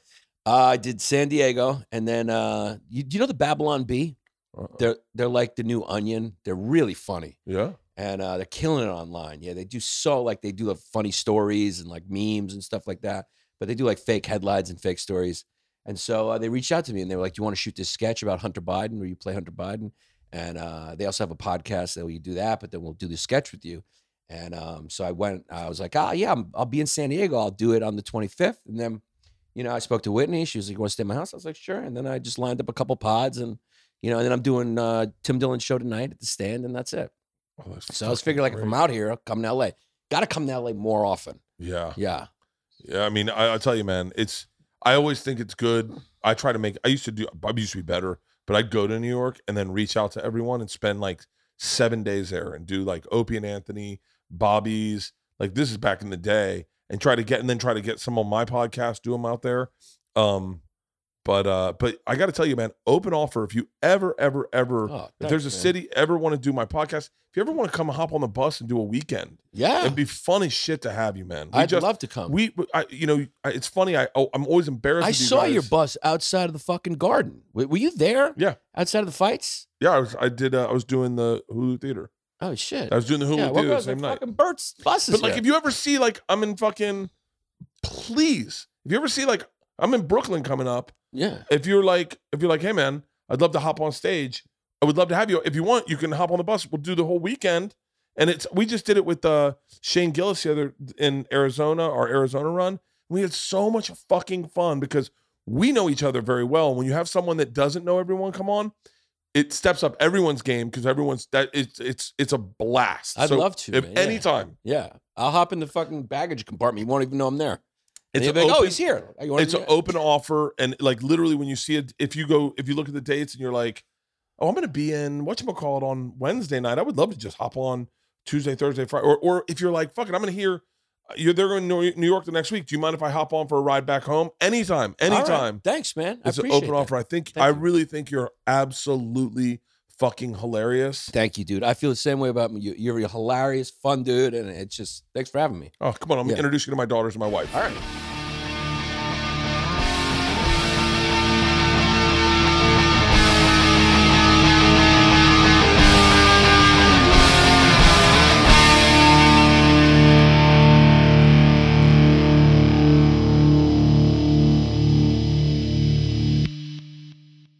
This episode was brought to you by The Machine.